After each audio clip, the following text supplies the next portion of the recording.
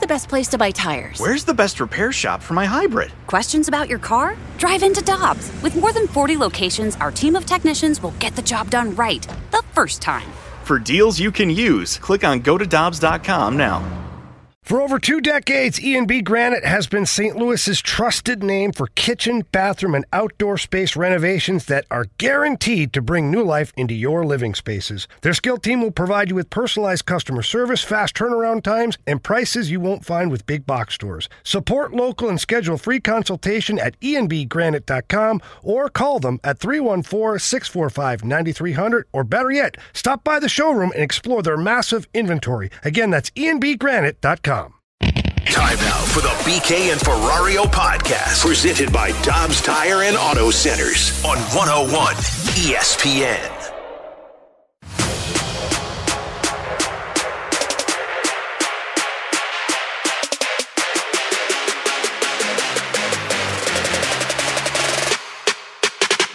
Down the middle, Kapanen shoots it on, and a save by Jones. Kodrags drops it, shooting Kapanen right on. Jones the save. Another great chance for Kapanen, set up by Robert Thomas. I'm starting to love this chemistry we're seeing very early between this pair. Good chances, I thought. That line was good. He had some good chances. I thought he skated well. It was all situations tonight. Strong. So some real good stuff. A good first game despite the loss for the Blues for Kapanen last night with St. Louis, alongside Alex Ferrario and Tanner Hendrickson. I'm Brandon Kiley. It's BK and Ferrario here on 101 ESPN. Alex, I was curious to see the type of player that he would be in a Blues uniform, and I was also curious to see how the Blues decided to utilize him. Like him being on that line with Robert Thomas, I think they clearly showed, as Joey Vitale said, some good chemistry early on. I also liked that by the end of the game, he was on the top power play unit. Enjoyed that. He's playing in all situations for this team. I think in total, he ended up with 19 minutes on the ice for the Blues last night. He said post-game, man, I can't remember the last time that I played that much in a game, and he loved it. What did you see from Kapanen that specifically stood out to you last night in his debut as a Blue? Well, you guys remember my response when I saw Jordan Walker hit that dinger in his first spring training game? Well, had the same feeling last night when Kapanen got on the ice for the first time. I fell in love immediately. Yep. Number 42 just gliding around out there. I believe T-Bone's got an issue with that, by the way. We'll talk about it here in a minute. Yeah, we'll talk about it in a minute. What happened? Just. Not a fan of David Backes' number giving up? Yeah, I remember the days of Backes. That was when I was growing up and becoming a... Remember the days of yore. Becoming a big when he was a young fan. lad. When I was a young lad, in watching, my prime, listening on the radio with my sweater vest on. Yeah, watching Backes throw the body around, and now there's this guy. Whoa! This guy had 2 high danger scoring chances himself last night. His line came away with 3 of them, and I was just impressed with Kapanen. And something Joe and I talked about on pregame, Kapanen has always been in the spotlight of teammates. When he was with Toronto, it was Matthews and Marner. When he was with Pittsburgh, it was Malkin and Crosby. Now he gets to be in the spotlight for a team that is in a really bad spot, a team that's trying to figure out who they are, and he comes to a team and he comes to a line that has just been inconsistent.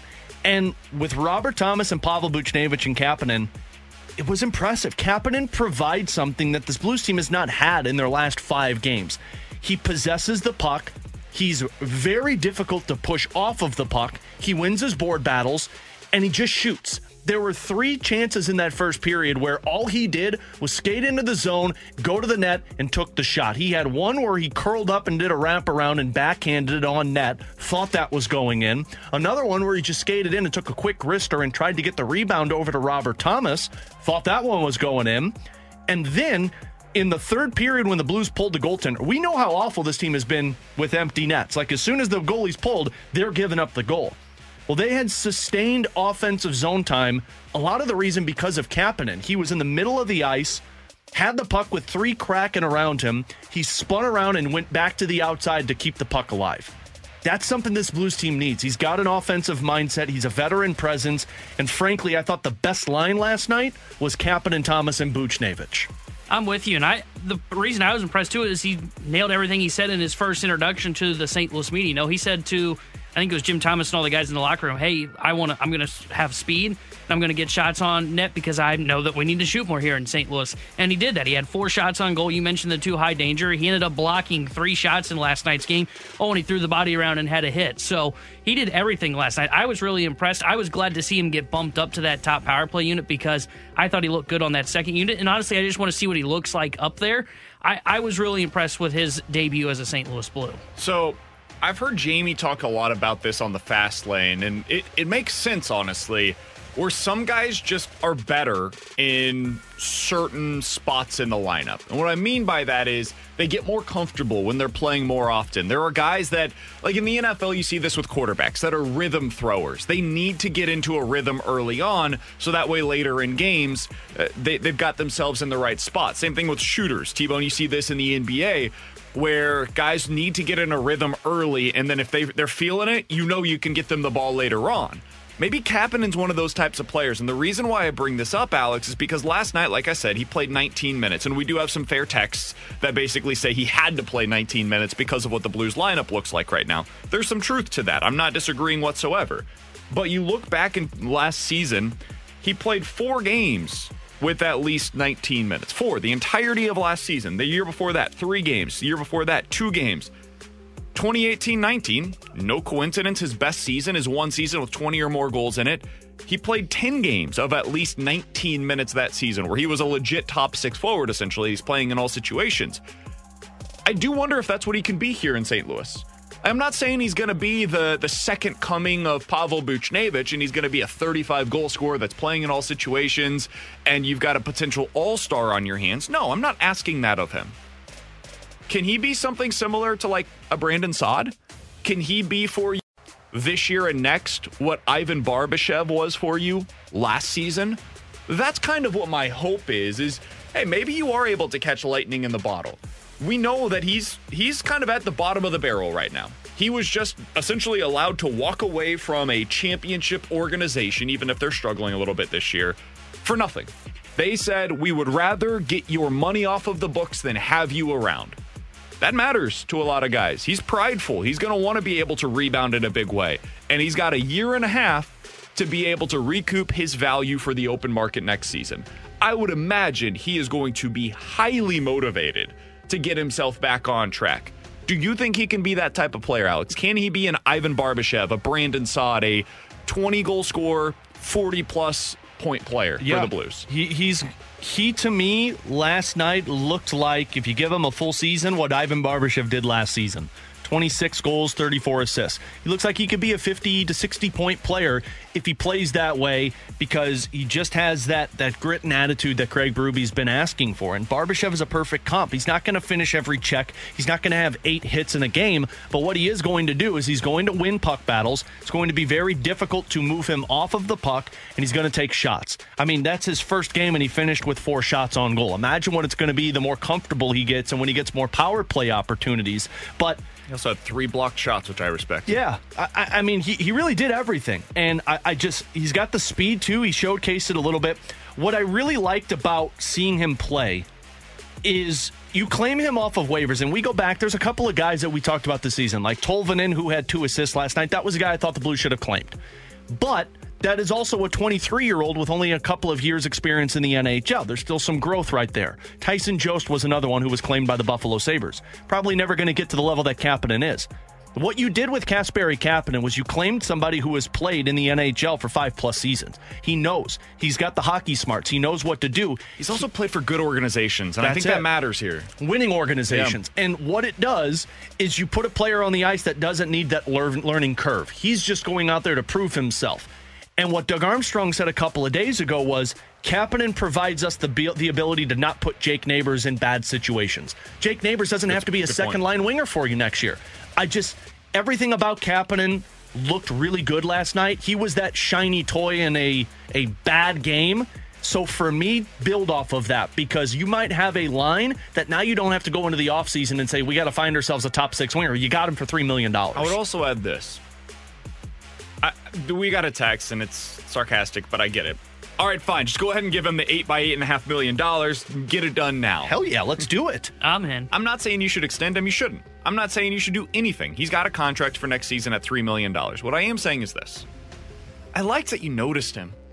I liked that every time he was on the ice, you could feel his presence. Yep. Whether it was a blocked shot, a hit, him getting in on a scrum, like him having 4 shots over the course of the game. You saw him on the power play, and it felt like he made an impact. He had the offensive zone possession time. That is stuff that, like, not to call anybody out specifically, but when Logan Brown's on the ice, I don't notice him.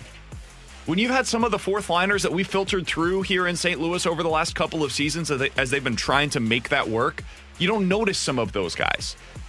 When Kapanen got on the ice yesterday, you felt him. You could see that he was having a clear impact. And then you go back to the numbers, and it's not just the eye test, but the numbers back it up. When his line was on the ice last night, you go in through the numbers. Hey, 7 shots for, 1 shot against. All right, that's something we can work with. That has not been the case for the vast majority of the season with that Robert Thomas line. There have been too many moments where you didn't feel their presence, or they weren't dominating the offensive zone ice time. And when they do, man, can that line be good. But when they're stuck in their own zone and they're not able to get it going in transition, they're not able to get out of their own zone and they're just stuck back there, and now they can't get their offensive abilities, put those on display, it looks bad. Pavel Buchnevich is skilled. Robert Thomas is one of the best distributors in the NHL. I'll put him up there against just about anybody you want to. He's got that specific skill that he brings to you. If Kapanen can help to maximize that from Robert Thomas, man, you might have something here. The other thing, final thing on Kapanen that I wanted to get to. When you look at some of these lines that we see across the NHL, it's not always the best players that are up there with their top 2 if you look at the pairings, right? Like, as much as Evander Kane is a obviously very skilled player, when he was with Edmonton and he was playing with McDavid, look at the numbers that he was able to put up. If Kapanen, who has played with some of the best players in the NHL before, he's played with Evgeny Malkin in Pittsburgh. If he can do something to get the best out of Thomas and Buchnevich, that $3 million is going to look like a bargain when we get into next season. So I love the pickup. I didn't know totally how he was going to fit into the system. Yeah. To see that after 1 game, I'm super impressed. Well, and that's what's impressive, too. He only played 1 game, but he also only had 1 practice with these guys. And, I mean, you fit in pretty easily. I mean, there is a little bit of comps with David Perron also. Perron really never got to that potential until he went away and played with a little bit more of competitive players. Played with Ryan Getzlaf, played with Evgeny Malkin and Sidney Crosby, played with Connor McDavid, and then comes back to St. Louis, and we all know kind of how that ended. So you could see that there. Bobby Plager used to say all the time, did you notice him? And you did with Kapanen. Absolutely. And you noticed the line. I mean, I hate to say it, but Robert Thomas was not good in the first 4 games of this 6-game losing streak. He was 0 points, and he was a -8 in those 4 games. Kapanen last night, he had 2 points, a goal, and an assist, and he finished as a +1. A line was better with Robert Thomas on it. And also, the opposition top line, that Matty Beniers line, that's who Thomas went up against, and they didn't come away with a point in that game. You'll have to see it. It's not saying that he's going to be the next Wayne Gretzky here in St. Louis. It's not saying that he's even going to be the next David Perron. Can he give you something similar to what Ivan Barbashev was last year? If he can do that, you feel great about it. If anything, it gives you something to watch the rest of the season. It gets you really excited to watch that line perform together. Because that's what the rest of the season is about. It's about evaluation. It's about figuring out what do we need in the offseason to make this a competitive team once again next year. And 1 game in, super small sample size, 19 minutes for him, looks pretty good. Looks like you might have something up there on that top line for the Blues moving forward. Alongside Alex Ferrario and Tanner Hendrickson, I'm Brandon Kiley. Coming up in about 15 minutes, we are officially beginning our countdown of the 20 most important Cardinals for the 2023 season, with number 20 on our list. We will give you the best case scenario, the worst case scenario, and what does this player's performance mean for the Cardinals in 23. We'll get into all of that coming up in about 15 minutes. You guys can get involved. 314-399-9646 is the Air Comfort Service text line. But next, can this player become a front-end starter for the Cardinals? And if he does, Dakota Hudson, yes. Does it take some pressure off of Jack Flaherty? We'll talk about it next here on 101 ESPN. We're right back to the BK and Ferrario podcast, presented by Dobbs Tire and Auto Centers on 101 ESPN.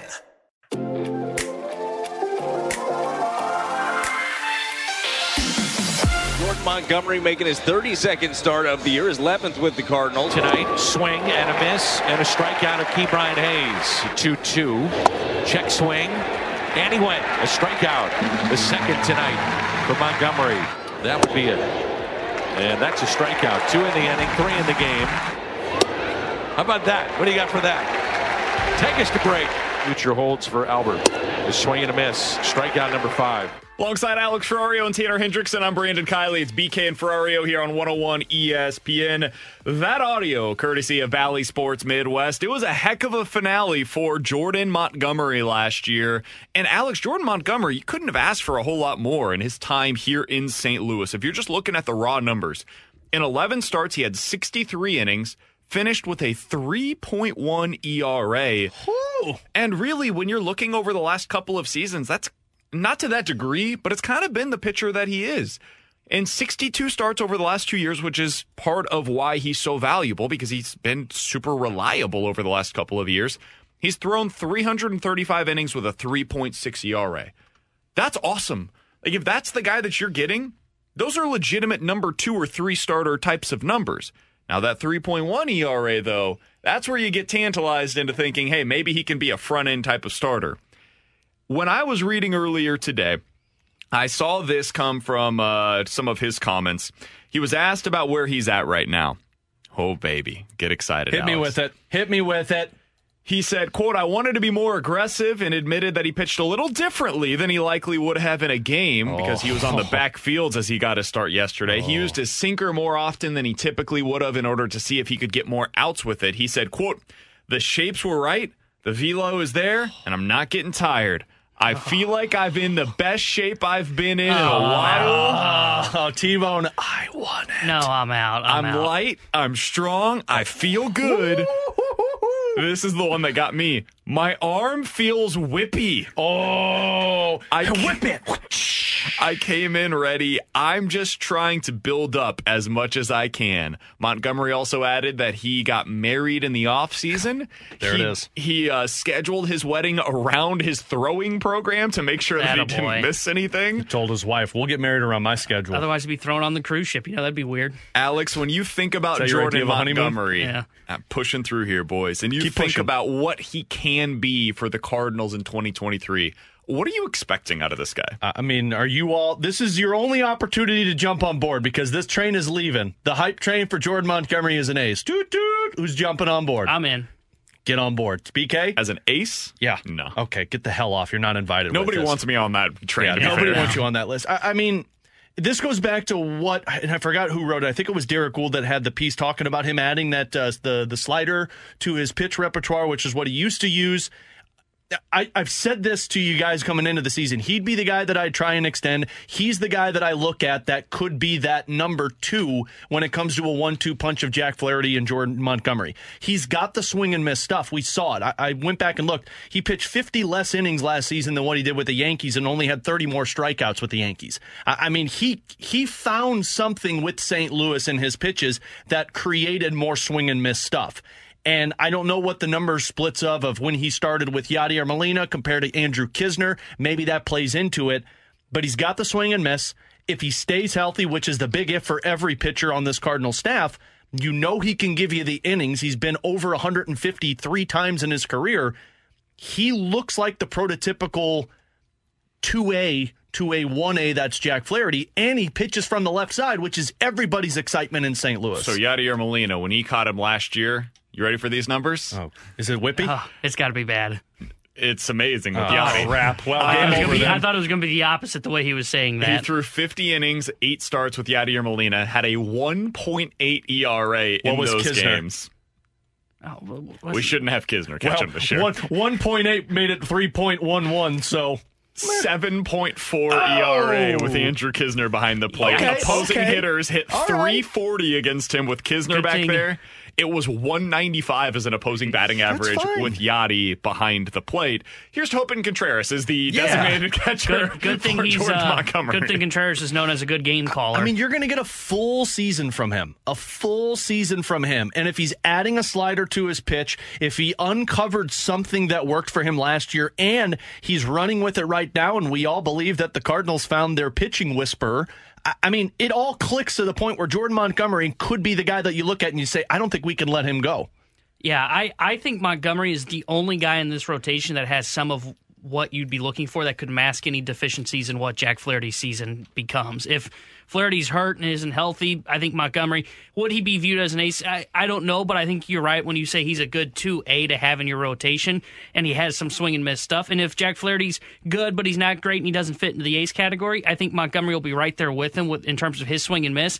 He's the guy I'm most excited about. We've talked about Dusty Blake is supposed to be this next best pitching coach since bread was invented. I think that I'm interested to see what Dusty Blake can bring out of Jordan Montgomery, because I do think there is more swing and miss in his game, and he's kind of the guy that I'm kind of circled and saying, okay, if Dusty Blake is as good as the Cardinals are saying, what's he going to be able to bring out of Jordan Montgomery? How much more swing and miss is there in Montgomery's game? I think there is a little bit more, but I do think that, and I don't want to spoil what my list ended up being in our top 20, but I had him higher than Michaelis. I think he's more important to the Cardinals' success this year than what Miles Michaelis is going to be, and that's not a knock on Miles Michaelis. I just think there's more swing and miss in Montgomery's game than Michaelis. This is the reason that I am super high on this Cardinals pitching staff, more so than anybody else, because your 1-2 punch last year, if Flaherty would have been healthy was Flaherty and Michaelis. That was a damn good 1-2 punch. Now imagine you put Jordan Montgomery with Flaherty and Michaelis. 1-2-3 is pretty scary if you're a team going up against that. So, you look over the last couple of seasons, and you look at strikeouts, the strikeout rate, Ks per 9, whatever you want to look at. Montgomery's pretty high up there, man. There have been 39 left-handed pitchers that have thrown at least 200 innings combined over the last 2 seasons. And if you're looking at his strikeout rate and trying to find a comparison, do you guys like Max Fried? I love Max Fried. Didn't we want to try and trade for Max Fried when we thought he was available? Same strikeout rate over the last 2 seasons as Jordan Montgomery. You're the welcome, exact everybody. same. So for as much as we talk, what? I was the one that was why behind is he this. taking credit for Jordan Montgomery's success? I've been saying all along, Jordan Montgomery's a stud. Everyone's like, now, I want to re-sign Miles Michaelis. I remember, Tanner, the day that we went out to the Cardinals game on trade deadline day, when they acquired Jordan Montgomery, I was like, really? You got Jordan Montgomery? That's the guy? Yeah. And I was like, I'm going to do a deep dive on this because I feel like I must be missing something. And I went through and I looked at the strikeout rates and a bunch of the peripheral numbers. And you looked at Montgomery compared to all of the other options that they had available to them. And we talked about it the next day on the air.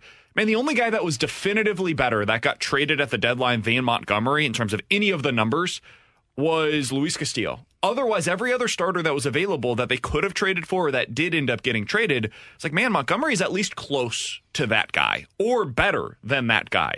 And so you look at some of the numbers that you kind of wonder with him, really it's about, can he get the batting average against down? And I think some of that goes back to a lot of the time when he was in New York, they didn't have a great defense behind him. And the ballpark also doesn't necessarily play to his strengths. Here in St. Louis, it does. And so that doesn't necessarily make him inherently a better pitcher when you've got a better defense behind you and you've got a ballpark that just is more suitable to the type of pitcher that he is. But it is going to make the results look a hell of a lot better. If you continue having that same strikeout rate, you have a better defense, so the batting average goes down a little bit. You have some of those fly balls that ended up being home runs in New York that are, because it's Busch Stadium, they're suppressed and they become flyouts here at Busch. Man, he could end up with a 3.2 ERA this year. I don't think that should shock anybody.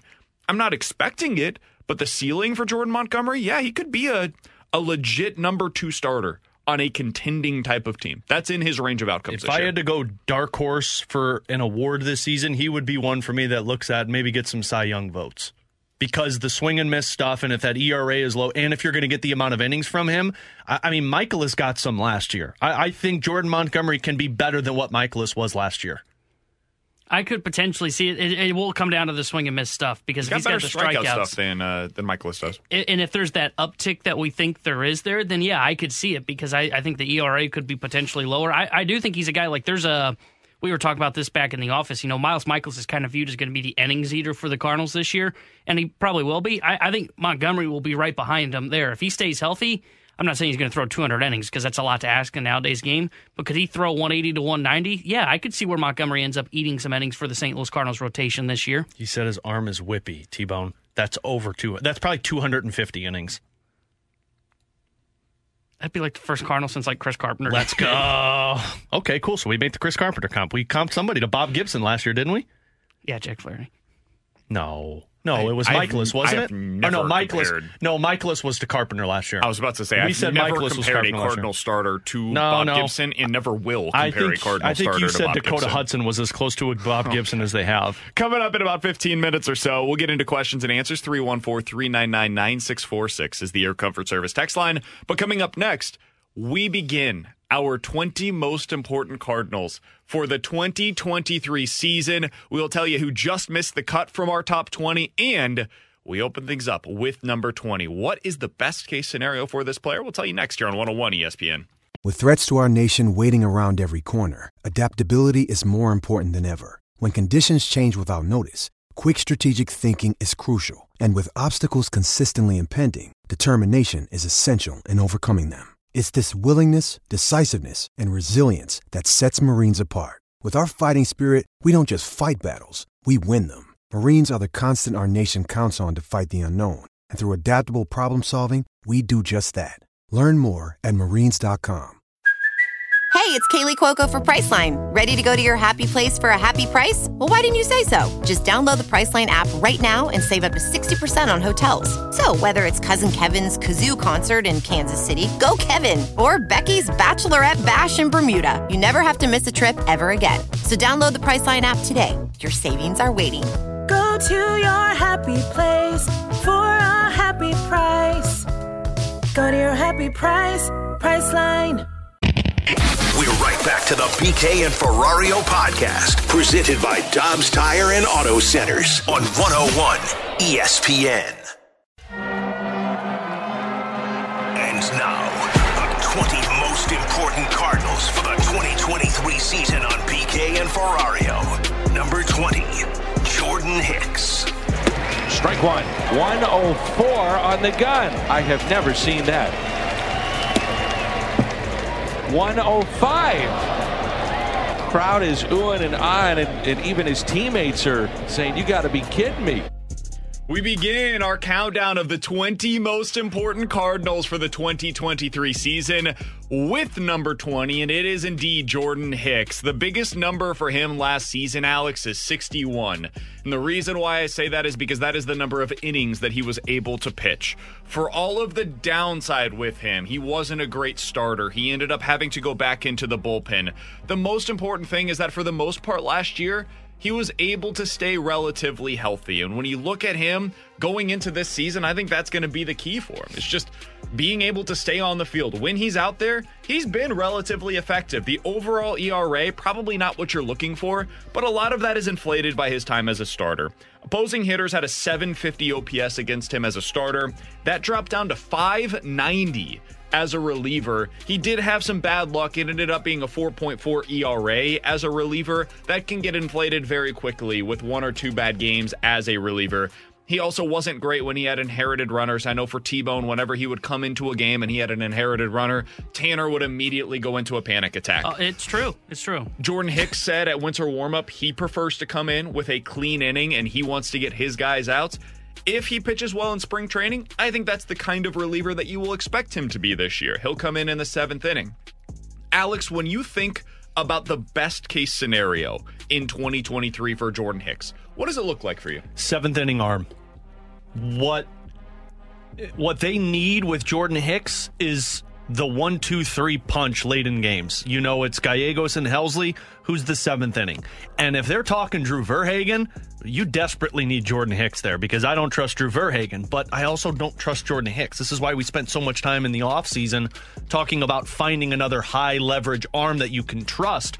But best case scenario for Jordan Hicks is you rely on him no matter righty, lefty. You put him on the mound in the 7th inning and he's going to get you 3 clean outs to start that process of closing down the game. That's my opinion on best case scenario for him and what he can provide. I'm right there with you, and that's why he made my list. Because at first I was debating, okay, is Hicks going to make my top 20? I'm not 100% sure.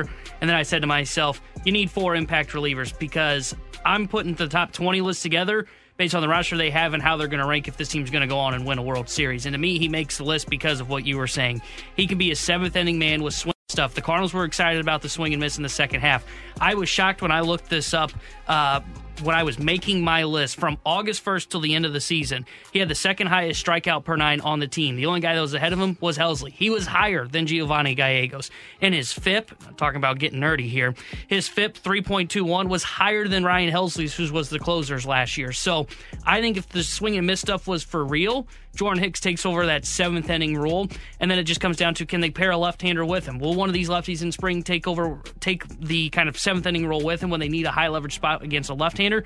But Jordan Hicks, best case scenario, seventh inning guy for you with some swing and miss stuff, and he's one of potentially 4 elite arms that you need to go on and win a World Series. I guess I should say he didn't make my list. The reason being, I see his spot, best case scenario, it's a revolving door. If your name's not Helsley or Gallegos, it's a revolving door in that bullpen. And I don't know if you're going to see consistently out of Jordan Hicks what you trust. He would have come in at number 20, but I had somebody else at number 20 that I felt was more important. And just to give you the rankings out on our respective lists, and if you're new, you aren't familiar with the way that this segment works, we all put together, the three of us, a 20 most important players list for the 2023 season. We average them out, and then we make the final list based on the averages from the three of our list. I had Jordan Hicks at number 20 on my list, actually. Tanner had him at number 17. Alex did not have him making his top 20. The worst case scenario for Jordan Hicks, for me, my best case scenario is this. He ends up becoming that seventh inning arm that occasionally even pitches in the eighth or ninth inning for you. I think there will be days this year where Giovanni Gallegos and Ryan Helsley are unavailable, and Jordan Hicks takes over as your closer in those specific games. That is best case scenario. Worst case scenario, he's not healthy. He ends up having the same issues that we saw from him at times last year where he's not hitting the strike zone. He walks the world. If you look back at his walk rate from last year, one of the worst in all of Major League Baseball. Now, some of that was from his starting opportunities, and that definitely inflated those numbers, but there have been times where he just can't find the strike zone. You got to take him out before he even records an out, and it doesn't end well for Jordan Hicks. That's worst case scenario. I do think, though, as long as he's healthy, there's a pretty good chance that you're going to have, at a minimum, a middle innings reliever with Jordan Hicks. I'd be surprised if it's worse than that. Yeah, worst case scenario for me with Jordan Hicks is he's on the injured list all season. He turns into Alex Reyes 2.0, to where you just don't see him on the field, and I think that's a real possibility with him. And I know he went through a lot of stuff already with his Tommy John that he had to go through, and then with the pandemic season, so it's been tough on him for a couple of years. But that's worst case scenario for me, and that is something that I feel like is attainable if you're a Cardinals fan, of you just don't see him consistently this year, which again is why I just didn't want to put him on my top 20 list. Yeah, I think worst case scenario is you have to go and make a trade to fill the role of Jordan Hicks. And I for how great his stuff looks with that sinker and it being 104, for whatever reason, it just doesn't get swing and miss, and he does miss the strike zone a lot. So worst case scenario, he's going to be on the roster probably no matter what, but worst case scenario is you have to trade to find your Jordan Hicks replacement as one of those high leverage relievers. I'm very curious to see what Dusty Blake does with him.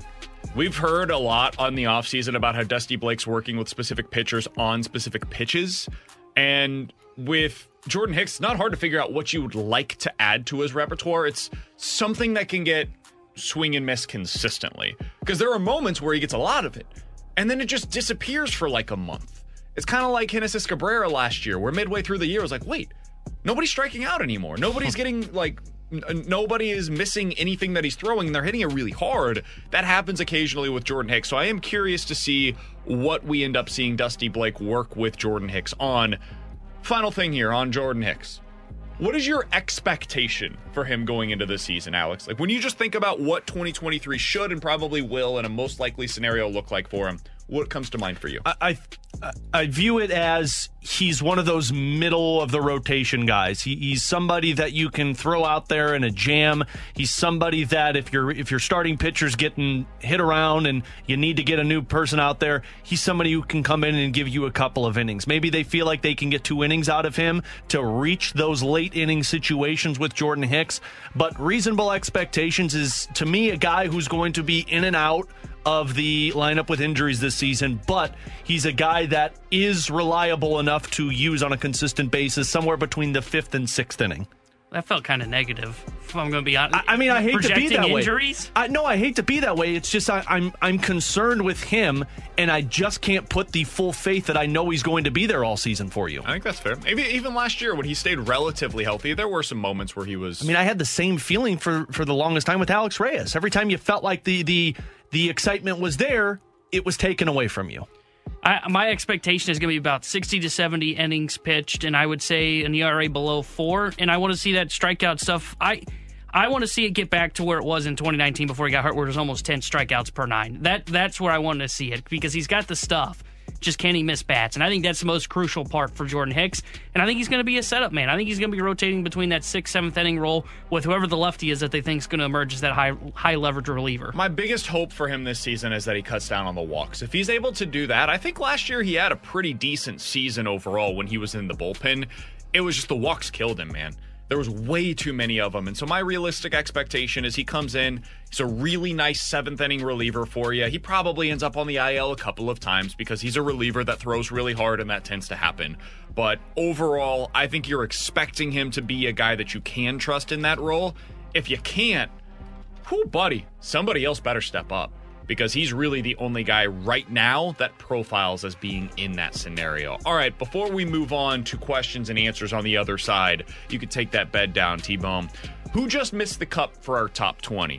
So Alex had 2 guys on his list that did not make our overall top 20. Dakota Hudson and Andrew Knizner. Alex, why did you put them on your list, and how do you feel about the fact that they did not make our top 20? So I'll start with Andrew Knizner, and he was the one. It was him and Jordan Hicks that it came down to for number 20. And the reason I went Andrew Knizner is I view this as Wilson Contreras. We've heard everybody doubt the defensive side, the catching, working with the pitcher side of the game.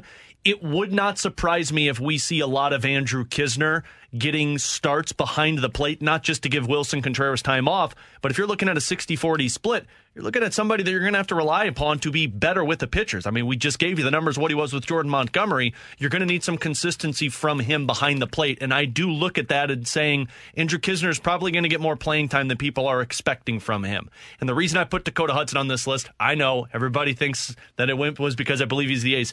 I do believe that if one injury happens to a starting pitcher for an extended period of time, Dakota Hudson's the first one up. Dakota Hudson's the first one up that's going to be in the rotation. We've talked about the pitch clock now. We've talked about a guy who can induce double plays. He's going to be a guy they're going to go to when an injury happens, and an injury will happen. And if not, he's going to be a high-leverage dude in the bullpen for you who could be eating some innings. So Dakota Hudson, I just feel like, is going to be more impactful on the season than people are giving him credit for. They were close to making my list as well, because I had the same thought process on Hudson. Then I said, I don't like to project injuries, so I decided I couldn't put him on the list. And Knizner... Felt like a shot at me. No, I've always been that way, and I'll be open and honest about that. But Knizner did almost make my list ahead of Jordan Hicks until I started having those conversations. Honestly, almost more over ahead of Nolan Gorman, but then I thought Gorman could be a left-handed power bat. The reason I think Knizner is kind of what Alex said. I do think there's going to be more of a split than what Cardinals fans are expecting, because... not so much Contreras' defense, but I think it's just going to be they want to keep Contreras fresh. And it's going to be, I don't know if it'll be as egregious as it was last year where Yachty and him were splitting 50-50, but I do think it could be around that 60-40 to what Alex said, to where it's just keeping Contreras fresh, keeping him out of that catcher position as much as possible, getting him some DH opportunities.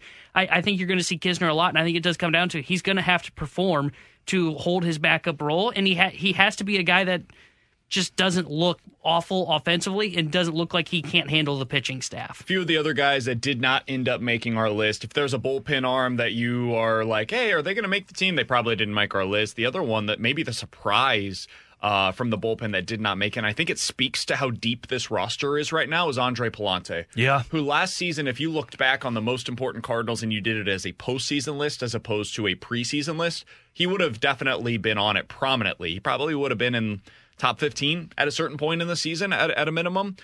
So that's one guy that I found to be interesting. Paul DeJong, surprisingly enough, did not make our 20 most important Cardinals. Wonder why. For 2023. Neither did Lil Poppy. Neither did Alec Burleson. So those are a few of the notable names that did not make the cut. We did have somebody on the text line ask what I think is a pretty interesting question from the 314. Did you guys do a recap of your top 20 from last season? And if so, how did you guys do when you look back on it? We did at the end of the season talk about it briefly, but just to go through, I'm going to start with our top 10, and then I want to get to why I think the back half is maybe more interesting in terms of the conversation. Our top 10 most important Cardinals for 2022 were as follows. This is for last season, preseason.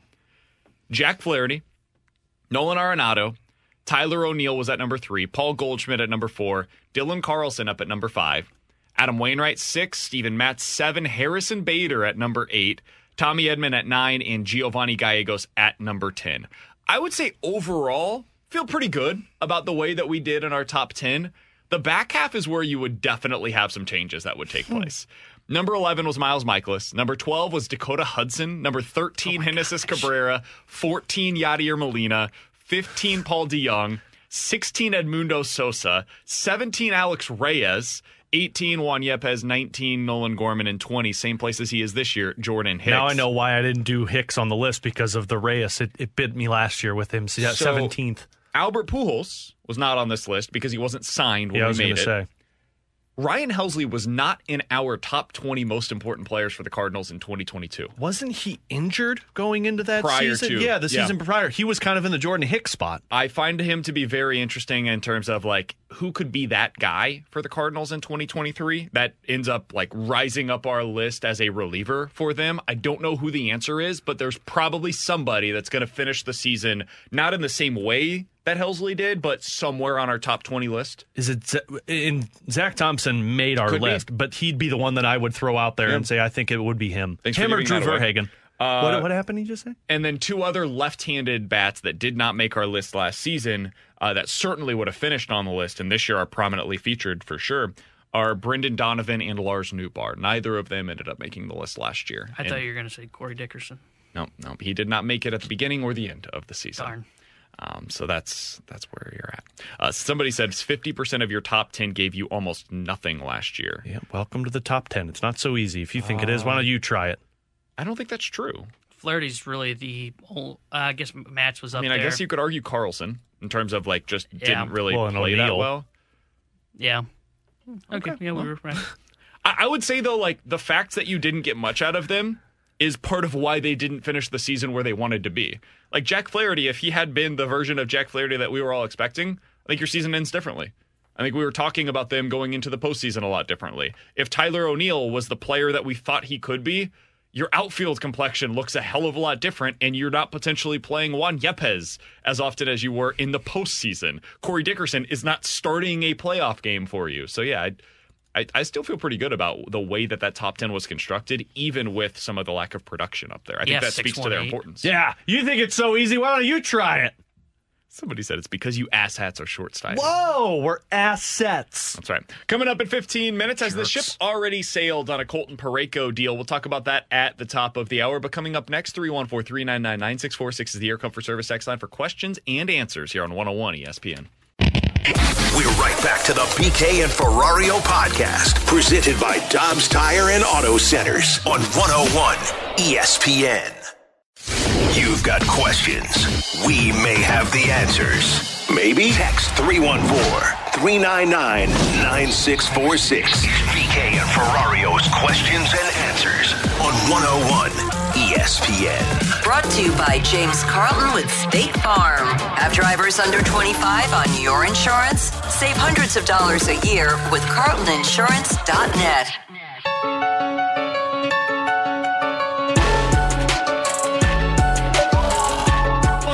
Ferrario and Tanner Hendrickson. I'm Brandon Kiley. 314-399-9646 is the Air Comfort Service text line for questions and answers. If you guys have any questions, we would be happy to answer them right now. From the 618, guys, would you rather have Jordan Montgomery or Harrison Bader for the 2023 Cardinals?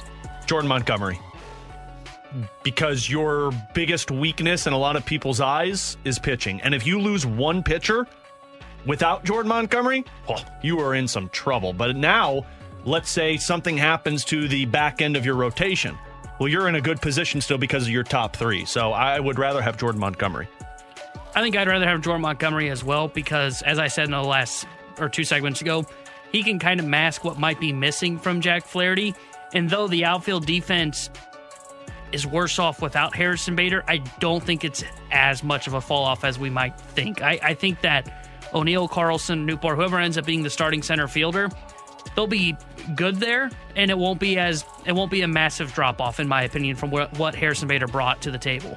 From the 3-1-4, and by the way, I'm definitely in favor of having Jordan Montgomery. What? He's very good. You wanted to give Bader the 10x10. So what? I had to give you a hug after he was traded at the ballpark. Yeah, did you? Yeah, he had a tear rolling down. I was, dude, it's okay, man. I was celebrating back in my house. From the 3-1-4, guys, would you look at trading Jordan Kyrou if you got the right offer? BK, you want to take this one? Did you know he's minus 33 now, which is the league worst? Alex, he's minus 11 in his last 6 games. Yep. But go ahead. Defend why you wouldn't. All right, so... He's a good bird watcher. Here's the it's thing. a puck watcher. Oh, sorry. If you're selling your Jordan Kyrou stock right now, I'm buying. Because I don't think it's going to get any lower. Like, this is... Man, there's still like 25 games left to go. I know. I think he's going to come back up. This is a stock that has gone from being at the pinnacle, having some rough times. They got a bad earnings report. You know a lot about stocks? No, I'm starting to learn a little bit more, or attempting to. Had a bad earnings report. It fell a little bit, and I'm buying the dip, Alex. You seem like a dip kind of guy. I don't know if it's going to go back up, but I think it is. I'm a bullish individual on Jordan Kyrou's future, so I would not trade him, and I've said this all along, unless you feel very confident you are getting a better player in return. So what I mean by that may sound obvious, right? What I mean by that is I'm not selling him off for assets. I'm not getting prospects. I'm not getting picks. Yeah. I'm not doing anything like that. I don't even want a guy that I think is going to be like a middle six type of forward. Jordan Kyrou's ceiling is a 40-goal, 100-point player. I'm not just giving that away for quarters on the dollar. I want something better in return, where I'm packaging Jordan Kyrou and a pick for a player. That's the only route that I would go in order to potentially trade Jordan Kyrou. That's how I feel on it. Alex, how do you feel? Yeah, I'm the same as you. I'm not moving Kyrou just to move Kyrou, because that's what a full-blown rebuild looks like. I'm moving Kyrou if I get something that plays in my top 6 that's a little bit more established. That's why I brought up the Kyrou for Timo Meier opportunity, because Meier is a little bit more of an established player that fills that top role that you're looking for out of Jordan Kyrou. It is still very early. It's a second full season in the NHL. There are growing pains with everything, but it's not getting any prettier with Kyrou right now, because last night was a lot of circling the own zone and watching the puck move around and get shot on goal rather than going after it like we saw with Kapanen in one game. So I'm not hanging up the phone if somebody's calling and saying Jordan Kyrou, but it's got to be something that makes sense for me next season just as much as it's got to be a hockey trade. Yeah, I wouldn't hang up the phone, but I'm kind of with both of you. It has to be something that I feel like makes me better if I'm going to trade Jordan Kyrou. I do think next year is more of that kind of, I don't want to call it make or break year because he's still young, but next year's a very pivotal year for him. Like you have to see more improvement in the 200-foot game. And I'm not saying he has to be the best defensive player on the ice, but you have to see a little bit more, I'll call it care in the defensive zone. Compete. That's what we call it. Compete in the defensive zone.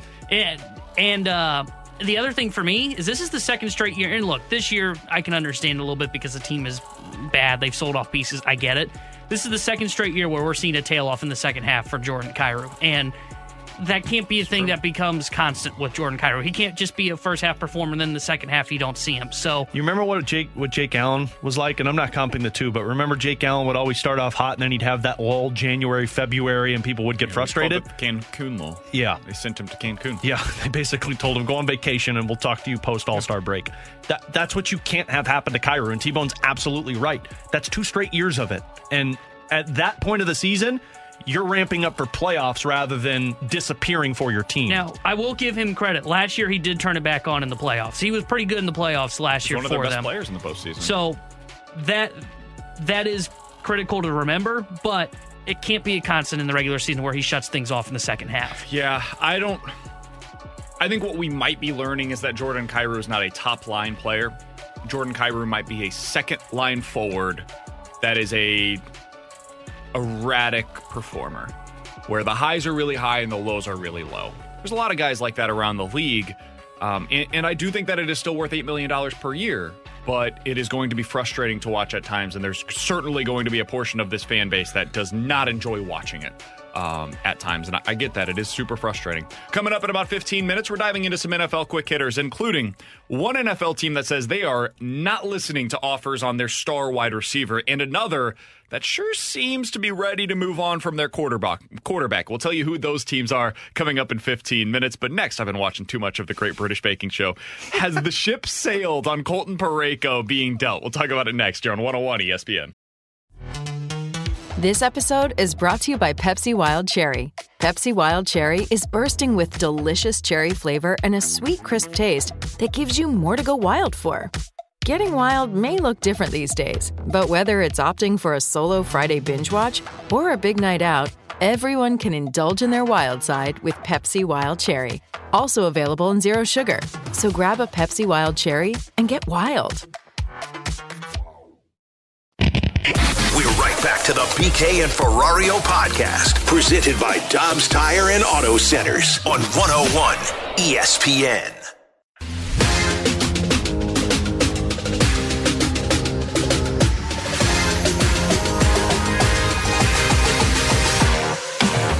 So it could. I have heard in the past week or so that moving a defenseman is a priority. I've heard Colton Parayko's name pop up, as we have with other reports outside of St. Louis. To my knowledge, Colton Parayko, who has a no-trade clause, has not been presented with anything. We know that can happen in a moment's notice. For example, you can talk to Tarasenko and his camp 5 minutes before Doug Armstrong calls. They've heard nothing. Then all of a sudden Doug Armstrong calls and he's going to the New York Rangers. Same thing with Colton Parayko. I would just have to believe that if Colton Parayko, and continuing to use him as an example, gets that phone call, this is a guy who loves St. Louis, signed an 8-year deal, plans to be here. I would think that he would need more than 5 minutes like Vladimir Tarasenko made his decision in to make that type of decision. So when I say that I don't think it'll happen before the deadline, of course it can, but I would think some more time and thinking would go into it more than what the Blues have before that deadline. That was Jeremy Rutherford earlier this week talking with us about Colton Parayko's future here in St. Louis. Alongside Alex Ferrario and Tanner Hendrickson, I'm Brandon Kiley. Alex JR also wrote this earlier today over on The Athletic. You can read the full piece there. You can follow him on Twitter at JP Rutherford for all of his great reporting on Colton Parayko and the Blues as we get closer to the trade deadline. He says one source familiar with the Blues' plans said that they would like to move a defenseman, and Parayko appears to be the likeliest candidate because of his poor performance this season. The club could use that salary room, and while it sounds contradictory to those two factors, there is indeed interest in Colton Parayko around the league. He adds, this is where Armstrong has to be careful, though. The Blues GM won't request that a player waive his no-trade clause until he already has a deal in place, which is what he did with Vladimir Tarasenko, but this situation is very different. Tarasenko was a pending UFA. He had already requested a deal, and Armstrong had a pretty good inclination based on his previous trade list that he would be okay with the idea of playing for the Rangers. With Parayko, he has said in the past that he wants to be a Blue for his entire career, and he has 7 years left on his deal and a full no-trade clause. The Cat may already be out of the bag in regard to the Blues being willing to move on from him, but if Parayko were to turn down a deal, there could be a strained relationship until some sort of resolution is reached. Alex, the team that we've talked a lot about in relation to Colton Parayko is the Edmonton Oilers. The reason why? Parayko's from, relatively speaking, that area. Yeah, Alberta. And it seems as if he would be willing to go there. That's just us reading the tea leaves. Yesterday, Edmonton made a big deal. They got Ekholm from Nashville in a big trade that they made. Does that take Colton Parayko off the table for them, in your opinion? And if so, does it also remove the possibility of Colton Parayko being dealt at the deadline in your mind? Yes to both. So I'll start with Edmonton. Taking on Mattias Ekholm, now they can make the salary work this season with LTIR space and kind of maneuvering things if they ship out another player. But you're not looking at just this season if you're Edmonton. You're taking on $6.5 million for the next 8 years, and Matthias Ekholm's got 3 more years at $6 million. So they're looking at this, I would imagine, as we just got Colton Parayko and Matthias Ekholm, who's a little bit older, a lot more of a veteran, and has got a little bit more defensive upside than Colton Parayko, at least this season. So it takes Edmonton out. I don't know if it takes Colton Parayko out of the trade market, but it's going to be a lot more difficult because if he's only willing to go to 1, maybe 2 teams at Edmonton and Calgary in the Alberta area, well, then you can't do much. This is the no trade clause. This is what you did. But if Doug's offered something by another team, he can approach Colton Parayko and say, look, we got this offer. It's not working out. Do you want to go there? And then it's up to Colton Parayko to decide. But, man, for me, you got to this point, you're unable to move him because the team that you probably would have been able to do that with, they made the other move. And, yeah, so now I think you're looking at this and saying Colton Parayko is going to be here, at least for the rest of this season, and we can reassess in the offseason. But Edmonton's probably out of the running right now. I think they are as well. I think they got the one defenseman that they were looking for. And I think we're starting to see now that we've seen a bunch of trades now for defensemen to where I think we're getting to the point where the music's about to end and the chairs are all filled up to where I think the Blues, I think if they were going to move Colton Parayko, I think they would have already done it. And I think that the teams that have been looking for their defensemen have filled their holes to where there are a couple teams, we talked about this in the office, maybe Carolina looks at it, maybe it'd be Ottawa, but again, it comes down to a Parayko waive is no trade there. I just don't see it happening, and I've been skeptical of them making a deal on Parayko all the way up until today as well, just because I think this is one of those where it's so complicated with the term on his deal. He's got the no-trade clause to where it feels more like it's going to be a summer deal where it's going to be a deal at the draft than it is going to be at the deadline. So we've had a bunch of texts that come in basically asking for the specifics on this. Let's start with this. What is the situation with Colton Parayko's contract, the no-trade clause? How does all of this work? So Colton Parayko has 7 years remaining on his 8-year contract. This is technically the first year of that 8-year deal. He's making $6.5 million per season. Now, for the rest of this year, not a huge deal because the way that this can work, the Blues would essentially be trading $3.5 million of that because it's prorated. And you could have another team take on 50% of the salary, and you could take on 50% of the salary retained. So another team could essentially, as long as they've got like $850,000 in cap space, they could get Colton Parayko for the rest of this year and make it work, no harm, no foul. Basically, that means every team in the NHL can take on Colton Parayko if they really wanted to make it work for this season. In the future is where it gets tough because, as you mentioned, Alex, he does have $6.5 million per year after this season. The other factor that's complicating things is the no-trade clause. He has a no-trade clause this year, next year, the year after that, and then after that, and then after that, and then after that. The first time that he doesn't have a full no-trade clause, which means that if you have a full no-trade, you get to determine if you want to go to that team or not. The team comes to you and says, would you accept a deal to Team X? And the player says yes or no. That's the no-trade clause. Later on in 2028, so 6 years from now, he will have a modified no-trade clause, which in his contract means he gets to submit a 15-team no-trade list, and then based on that list, the Blues could either, if there's a team that wants to trade for him that's on the list, they could bring it to him and he once again says yes or no. Or the other 15 teams that are not on his list, they can trade him to any of those without having to take it to Colton Parayko first. So that's where this all gets very complicated. Somebody on the text line says, how do you guys know that he would only accept a deal to Edmonton? We don't. We don't necessarily know that that's the only place that he would be willing to go. But if you read the tea leaves, specifically with Darren Drager's report yesterday, and he's kind of mentioned this publicly, he's an Alberta boy, it does seem as if that would be a team that he would be willing to go to. Put yourself in Colton Parayko's shoes now for a second. You got a 7-year deal. You signed here for a reason. You want to be a St. Louis Blue. You have your home in St. Louis. You have made this the place where you reside. You got a no-trade clause in your contract for a reason. You earned that. You negotiated it. If you don't want to go somewhere, you don't have to.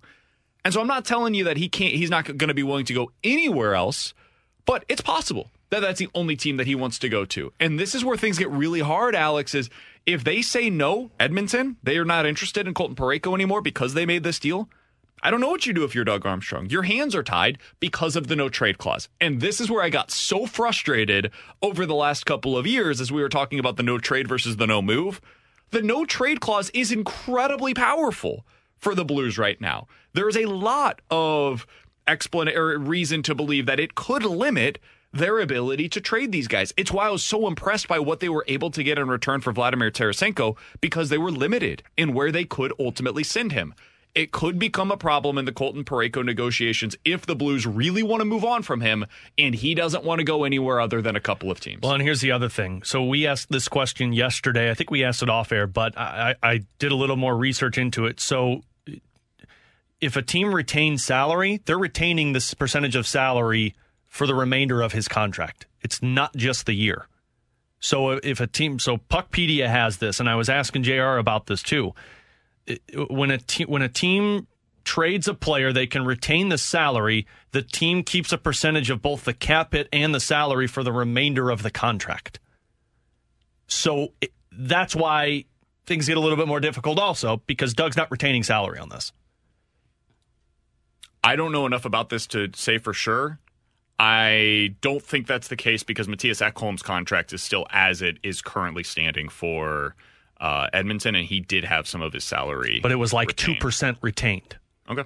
And that's why that was so interesting to me, because if you look at it, Nashville only retained like 2 or 3% of it. Yeah, it's 4%, so it's $250,000. Interesting. I was unaware of that. So if that's the case, welcome to even more difficult now, because Doug's not retaining. And that's why it becomes an off-season deal. In that scenario, you're essentially paying a buyout. You're doing what Minnesota's doing right now with Ryan Sutter and Zach Parise. So it's not just for this season that they retain the salary. Now, I'm sure that could be negotiated into it where we'll retain salary this season, but you take it on. But at least commonly, you're retaining salary for the remainder of the contract. So that plays into this, which is going to make things very difficult, which is why the Edmonton Oilers thing was so interesting, because they could make it work. And you probably could have done what Nashville did and retained $250,000 the rest of it. I'm glad you brought that up. I was unaware of that specific quirk. I looked it up last night, and JR and I were talking about it when he was working on his piece, and I said that's another factor into this. So I made mention this a couple of weeks ago, back when we were talking about these defensemen and this retention of salary, because Pierre LeBrun said it was going to be tough for the Sharks to move Karlsson because of his contract, because the Sharks don't want to maintain any of his percentage of his cap. I wonder if this is something that you can negotiate, though. You might be able to. Within a deal to another team, can you negotiate of, we're going to retain 50% of the salary for the rest of this season? And then you retain it for the remainder of his contract. You can negotiate everything. So I'm sure that you can figure out a way to do that, but at least the common trades, that's why you saw that Matthias Ekholm yesterday, 4%. Man. Because they didn't want to retain the rest of this contract. Well, that's a huge deal. Absolutely. That is a huge deal. You have to find a team that's willing to trade money in, money out for that player. It's a hockey trade, which is why this seems more like an off-season thing. And I'll say this, since we're on the Colton Parayko topic, I dove into this one also today. As much as people want Colton Parayko off of this roster, and I know that I'm the ultimate Colton Parayko defender.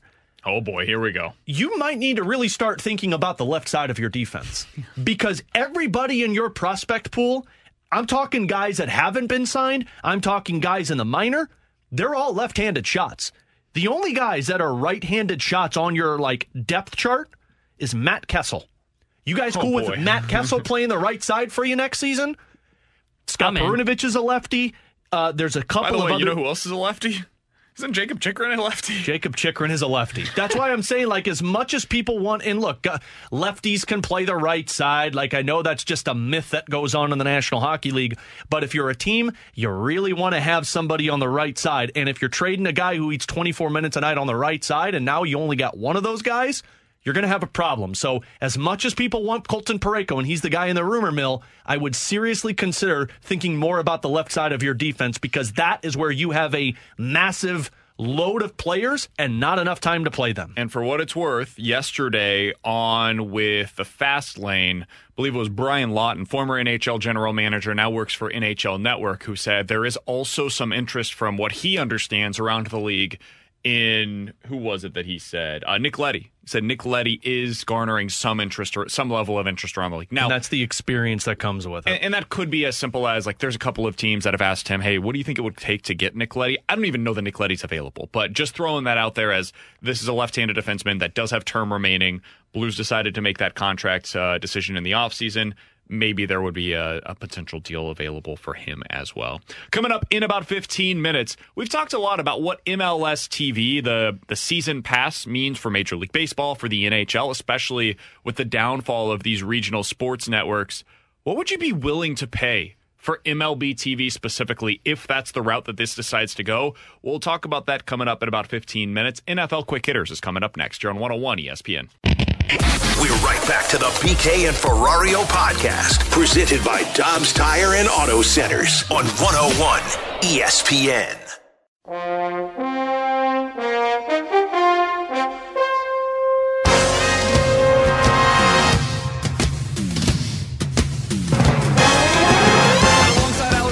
Tanner Hendrickson, I'm Brandon Kiley. Just to cap off our last conversation, looked this up during the break. It was a good piece of information from Alex Ferrario. Jeremy Rutherford jumping in with a text to us as well, helping us out.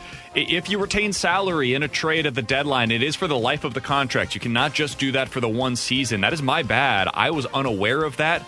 For some reason, I had it in my head that it could be just the remainder of that season. It is not. The cap states very clearly, if you retain salary, it is for the life of that contract. So if the Blues were to retain 50% of Colton Parayko's salary, as an example, they would retain $3.25 million for the next 7 years on their cap. Doug ain't doing that. It essentially serves as a buyout. That is basically what you would be doing while getting some sort of asset in return for him. I don't think that's happening. So that definitely changes the conversation with Colton Parayko. All right, let's get into some NFL quick hitters. Let's start with this, guys. Aaron Rodgers for the next week or two, I would imagine, is going to be the top storyline in the NFL. Does he know that, or is he still in a darkness retreat? He definitely knows it. He was on a podcast yesterday talking about how he's going to make his decision soon. Good. Can't wait. Alex, this week is the NFL Combine. That means that all of the different coaches and general managers are all going to be mingling in beautiful Indianapolis, Indiana. And that means that reporters are going to be talking with some people. Jeff Darlington was on ESPN earlier today. Here's what he had to say about the relationship between the Packers and Aaron Rodgers. No longer does it feel like the Packers are simply going to kiss the ring of Aaron Rodgers and say, we need you back, we got to have you back. It is no longer that tone. It is, if you want to be a part of this organization, you need to call us, you need to commit, you need to show us that that is going to be the case. Hell yeah. Rock and roll music with it. I think the Packers are done, man. I think the Packers are trying to publicly shame Aaron Rodgers into demanding a trade. What gave that away? I mean, everything that you were hearing from their side of things basically says, yeah, we don't like Aaron Rodgers. We don't want Aaron Rodgers around any longer. Will one of you teams please pick up the phone call and give us your best offer, because we want to move on from Aaron Rodgers. The problem is, I don't know what Aaron Rodgers wants to do. I don't know if the Packers know what Aaron Rodgers wants to do. And unless he's willing to accept a trade elsewhere, they can't really do anything to get rid of Aaron Rodgers. We know he is a bit of a, how do I say this? Miserable. Fairly. Yeah, he's a bit miserable. Miserable. And he's definitely not afraid to do something in spite of the people that dislike him. So I could totally see him saying, oh, you don't want me here? Yeah. All right, cool. I'll go ahead and come back. I'll be back in Green Bay next season. I don't even think it's going to be that. I think what he's going to do is he's going to say, you guys don't want me here? Cool. I'm going to play this out until every team's got themselves a quarterback, and then I'm going to demand my trade. And that's going to put the Pack. It's going to be post-draft. He is going to make sure the Packers are in the worst position possible. Yeah, I could see him doing that.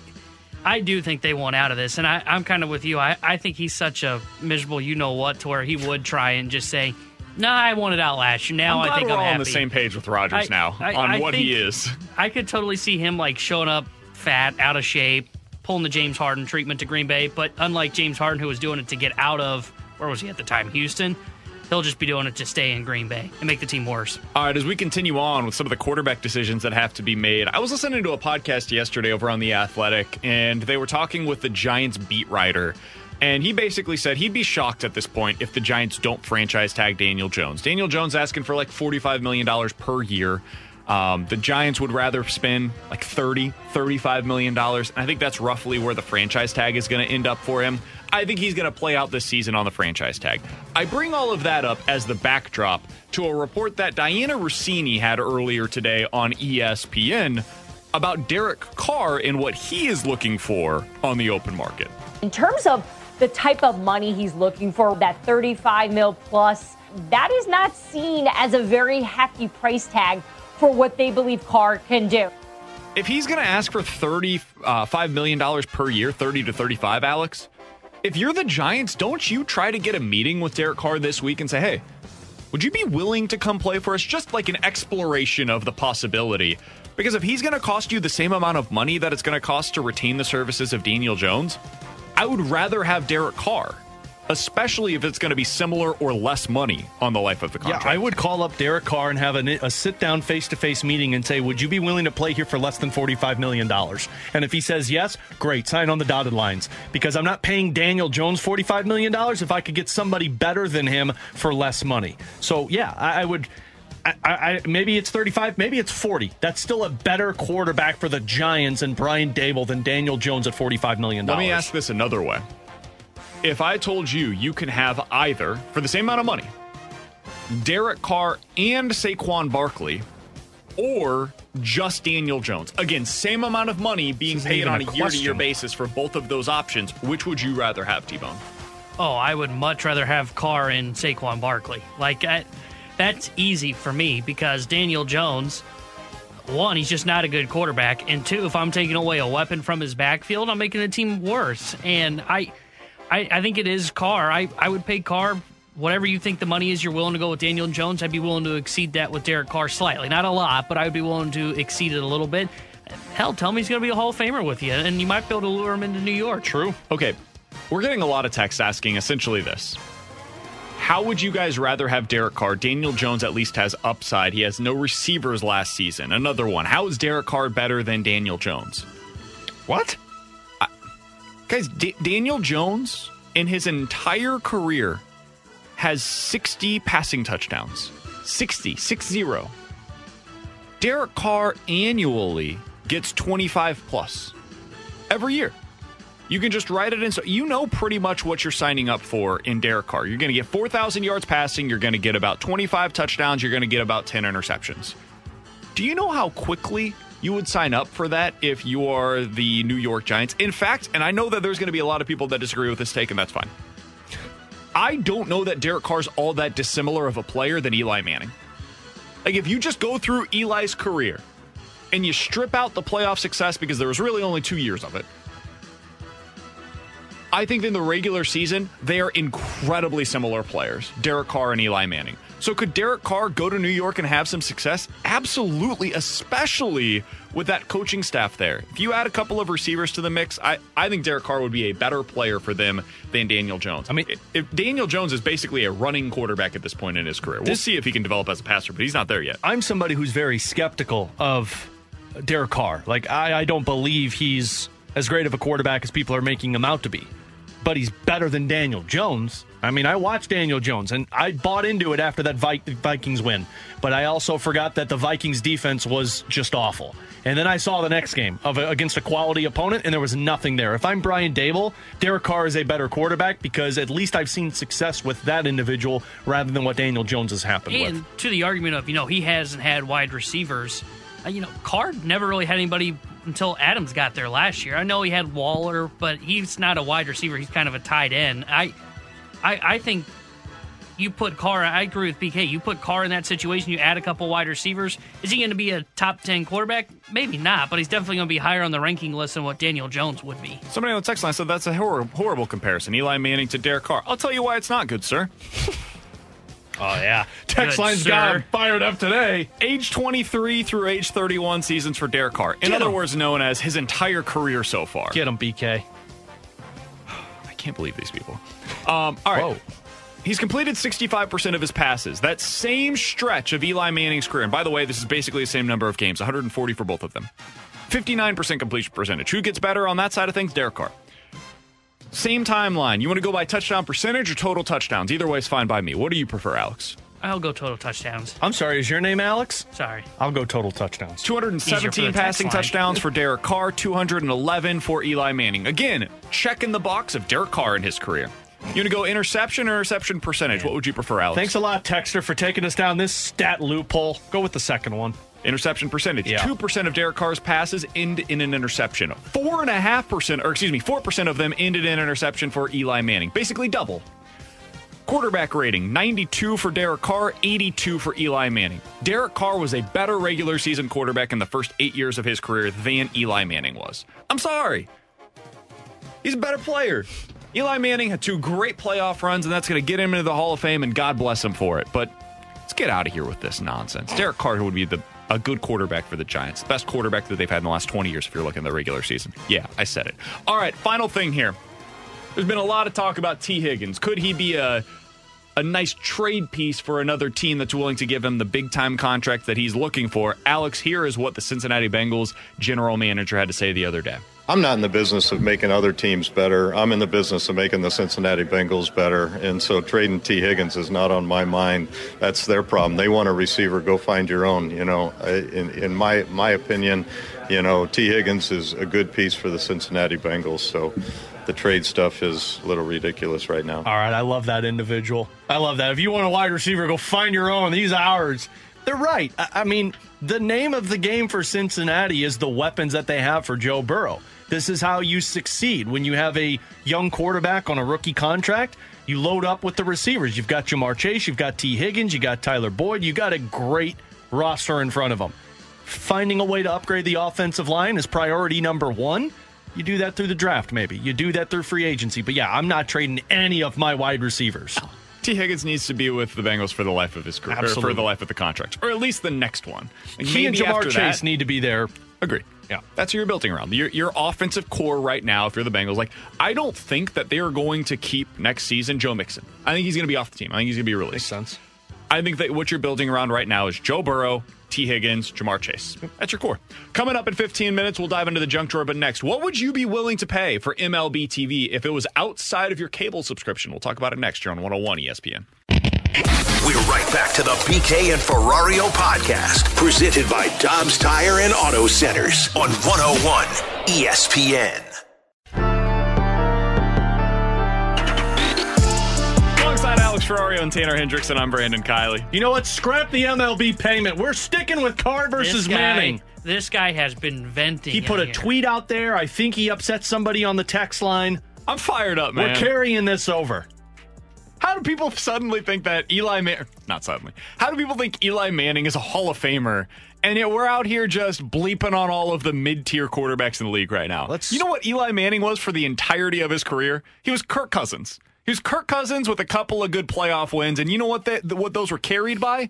They were carried by a helmet catch and Steve Spagnuolo putting together some of the best defensive game plans you've ever seen in your life. Get him, BK! Eli Manning wouldn't be a Hall of Famer if not for Jason Strahan. Jamie Rivers.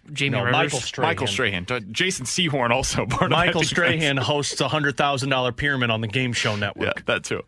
Sorry, fired up. Big Game Show Network fan. If not for that defense, Eli Manning wouldn't be anywhere near. And here's his Will Bacon. He would be Derek Carr, honestly. For all of you that are saying... He is Derek Carr. Worse than Derek Carr, honestly. All right, let's get into some MLB talk. So yesterday, J.J. Cooper, who covers Major League Baseball for Baseball America, he's their editor-in-chief. He tweeted this out. I found it to be really interesting, Alex. How much would you be willing to pay for a season if you were able to get all of your teams' local broadcast as part of an MLB.TV subscription? So essentially, if Major League Baseball, because of the RSNs going under, and we know there's a lot of uncertainty there, if Major League Baseball decided, you know what, we're going to take these on, and we're going to do the MLS idea, but we're going to have it under our own umbrella. You don't have to get Apple TV. We're going to have MLB.TV carry the local games, and you can watch them anywhere in St. Louis or elsewhere. You can watch your team on MLB.TV. What would you be willing to pay for those broadcasts? He put up 4 different options: less than $50, $50 to $100, $100 to $200, or $200 or more dollars. 41% of the votes were for less than $50 for the season. 34% said they'd be willing to pay $50 to $100, and then it was 17% on $100 to $200. Only 8% of people that voted in this poll, and there was about 3,000 votes, posted that they would pay at least $200 for the season. Alex, I have some potentially bad news for fans. Buzz Killington, ladies and gentlemen. 3, 2. If MLB ends up doing this, I bet you it's going to be for a minimum of $150 over the course of the season. In fact, if you look at the way that MLS has gone about it, it's what, $13 a month, basically, is what it amounts to? $13 a month over the course of 6 months. Man, you're already talking about paying about $100 for MLS. You think that baseball is going to give you 162 local games for $100? I would be absolutely shocked. Alex, what would you be willing to pay as a baseball fan if they decided to go this route and you're getting this outside of your cable package? Man, I mean, it's hard to put a price on it because I'm going to be wanting to watch it, so I feel like I'm going to pay no matter what, which is not what you want to say when it comes to a circumstance like this.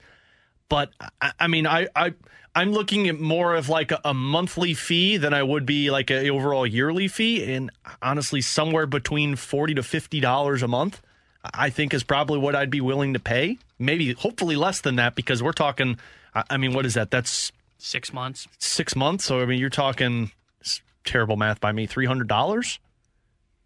That sucks, but yeah, I don't think it matters what the price is because I'm going to be paying it to watch it. But, man, anything above $50 a month, I think is going to start to get to the point where I really question, do I really want to pay this? I think I'm with you. I think 50 would be about where I'd be in terms of like a breaking point. Now, look, again, kind of to your point, feels like you have to pay for it. We have to pay for it. It's in our job description of watching Cardinals baseball. I think once you get into that conversation of $75+ a month, I think you're going to see a lot of fans turn away from it. And maybe not so much. I think it is kind of depending on the region. Like, here in St. Louis, maybe it won't be as big a factor. I think in some of the smaller markets, Pittsburgh, why would I pay $75 a month for the Pittsburgh Pirates? They're not good enough. They don't care. Why would I put my money into them? Cincinnati, same conversation. Teams that are good and teams that are willing to spend money, I think there will be fans that will pay the kind of, okay, it doesn't matter what price I'm paying for it, I'm willing to do it, unless it gets super outrageous where it's like $150 a month. Then I think you see people kind of turn away from it. But I think it's the smaller markets that are going to be more interesting. Did you say $150 a month? I was just throwing a number out. Okay. I think there's a breaking point for baseball cities for fans to do it. If you're getting into 3 digits, I'm out. But I think, like, for example, I think even... it won't be that a month. No, but I'm just saying there's a breaking point for even your cities that are baseball diehard cities like St. Louis. There'll be a breaking point for them, but if it's somewhat reasonable, they'll still decide, okay, well, I'm willing to do it because I'm going to watch the Cardinals. They're going to be a good baseball team. The smaller markets are where this is going to be fascinating to watch for me. And here's the other thing, too. People keep saying, well, I'm only going to pay for 6 months of it. $27 for 6 months equals 162 games. You're not paying a subscription for 6 months. It's going to be year-round. It might be, or it could be monthly. Like, there's a new thing getting started in New York, and this was just announced actually earlier today. MSG is launching a new streaming service. And this will carry the Knicks, along with the Rangers, the Sabres, and the Devils up in New York. And they're charging $29.99 a month or $300 annually. So you get the rights to all of the hockey games up in New York, basically, and the Knicks, and you're paying $29.99 a month or $300 per year. I think for baseball, that $29.99 a month feels very possible. Like $30 a month in the baseball season is April through October, essentially, or kind of October, really September. So April, May, June, July, August, September. We should have got about prepared 6 for this months. better. Let's call it $200 for the year or $30 a month. Would you guys be willing to pay that? $30 a month? If you were a fan, yeah, $30 a month or something like that. I would that would be fine for me. I'm still not happy about it that it's gotten to this point, but again, it's kind of out of necessity to watch it. $30 a month is a lot more justifiable than anything higher than that. Like I said, I'm going to pay no matter what, but if we get to 50, that's where the point I'm really going to sit there and say, is there a way for me to work around this and still pay attention to the games? Yeah, I think 30 seems about right, because if you're trying to divvy it up, because I saw someone say I'd rather pay like game-by-game basis, which New York and MSG Network is doing, That's about $2 a game, or a little over $1 a game. I mean, because you got probably 26, 27 games in a month. They're going to have a handful of I think they won't do that. I think it'll be more expensive than what you're thinking because they're going to try to incentivize people to buy the full package. At MSG, they're charging $10 per game. If you want to go on an individual game-by-game basis, it's going to – I bet you it ends up costing more than what people are expecting because, again, they want you to purchase the full month or season. I should have been clear. I was kind of divvying up in my mind, okay, if I'm paying $30 a month, that's essentially I'm cutting each game down to like $1, I don't know, 50 cents a game. I think that seems reasonable. I'm trying to remember what the package as a whole is now.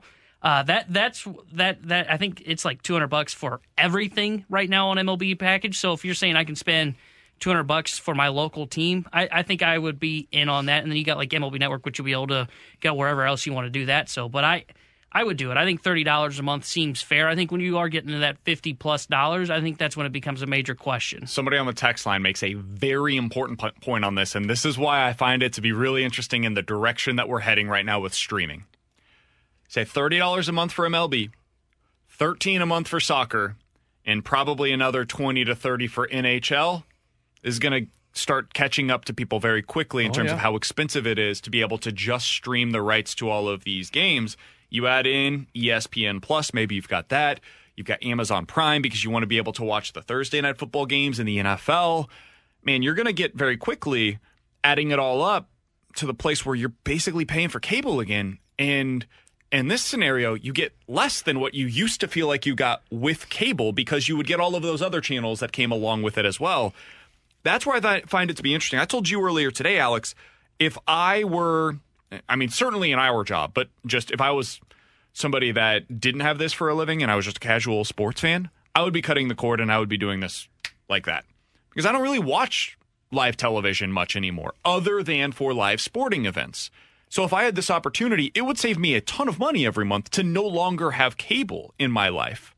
But for a lot of people, I think they'll view it as, man, I still have to have cable because my kids like watching stuff that's on cable that I can't get elsewhere if I didn't want it, or I would have to go to like YouTube TV or something, and then I'm just paying for basically cable again. And I'm adding the streaming. I just can't afford to do all of this on a month-to-month basis. It doesn't make sense for me realistically. I'm already there. Like, I'm thinking of this money right now, and I mean, I've already cut the cord in terms of cable, and I'm sitting here thinking, I don't know if I could justify this to my wife. Like, hey, I got to pay this money to watch the games, but this is the situation you're going to be in. But Tanner's absolutely right. There will be people that turn away from this because of the prices that are set for what Major League Baseball deems respectable for you to pay to watch the games. The other thing that these sports leagues are going to have to start questioning is, okay, do we care about having this big umbrella anymore? Because this was one of my big questions about MLS is, okay, you're probably going to be turning away a decent portion of your audience. Are you okay with that? And MLS essentially said, yeah, we're okay with that. We know that we're not going to expand the game maybe the way that we would otherwise if we were available to more people. But revenue-wise, this is something that's going to make sense for us. Is Major League Baseball okay with that? They okay with saying, hey, there's going to be a decent portion of our audience that no longer gets to consume the game the way that they used to because it's not as easily accessible. It is technically probably a little bit more expensive for people to stream as opposed to what they were previously getting with the DirecTV or cable subscription that they had. I don't know the answer to that question. They're the only ones that can answer it. But I think what they will say, because you always follow the money, is whatever gets us the revenue, that's the route that we're going to go. And in this scenario, it appears that this is the most likely route to getting that revenue. And especially everybody's texting in saying there's no way they would charge for this. Also remind you that, like, they absolutely will. They're getting hundreds of millions of dollars on these TV deals right now. They're not just going to not have that money coming in anymore. And the TV deals are going away, and like they're going into bankruptcy. So baseball teams are kind of set with nobody else to help them. They're going to find a way to make up the money that they're losing in this situation, which is why they will overcharge what you deem normal for this subscription. Yeah, somebody on the text line says, would MLB pay teams for these games, or is that revenue gone in the future? So the way that this would work, my understanding at least, is it would essentially work as the current regional sports networks do, where the Cardinals have a deal with Bally Sports Midwest. That deal, I don't know what the exact dollar figure is. I would have to look it up, but it's a large sum of money. The Cardinals get a lot of money on a year-to-year basis annually from that TV rights deal that Bally Sports Midwest pays for the right to carry the Cardinals, and then Bally is able to charge for commercials. That's how they make their money back, or at least they hoped, and so on and so forth. When that goes away, and it is very likely to go away, maybe not this season, but in the future, I don't think Bally Sports is going to be carrying the Cardinals any longer after they just filed for bankruptcy. Where are they going to be shown?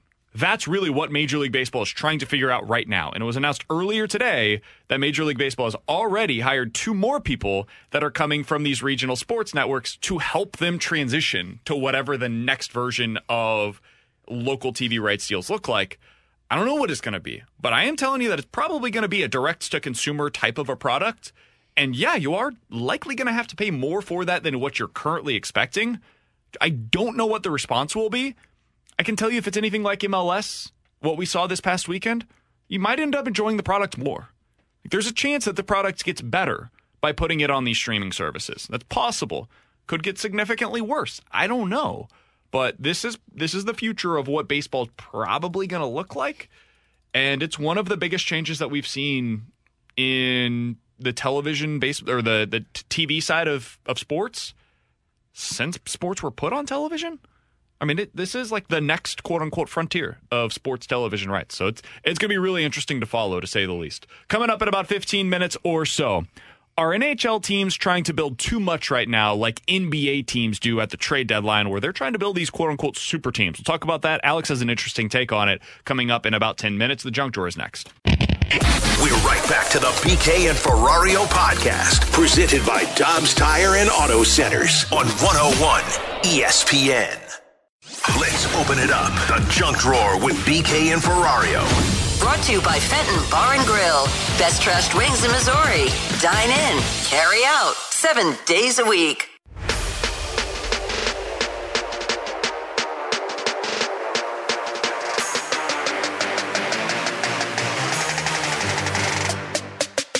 Alex Ferrario and Tanner Hendrickson. I'm Brandon Kiley. Alex, as we dive into the Junk Drawer today, I think I have officially felt like, or I've officially learned what it feels like to be 30.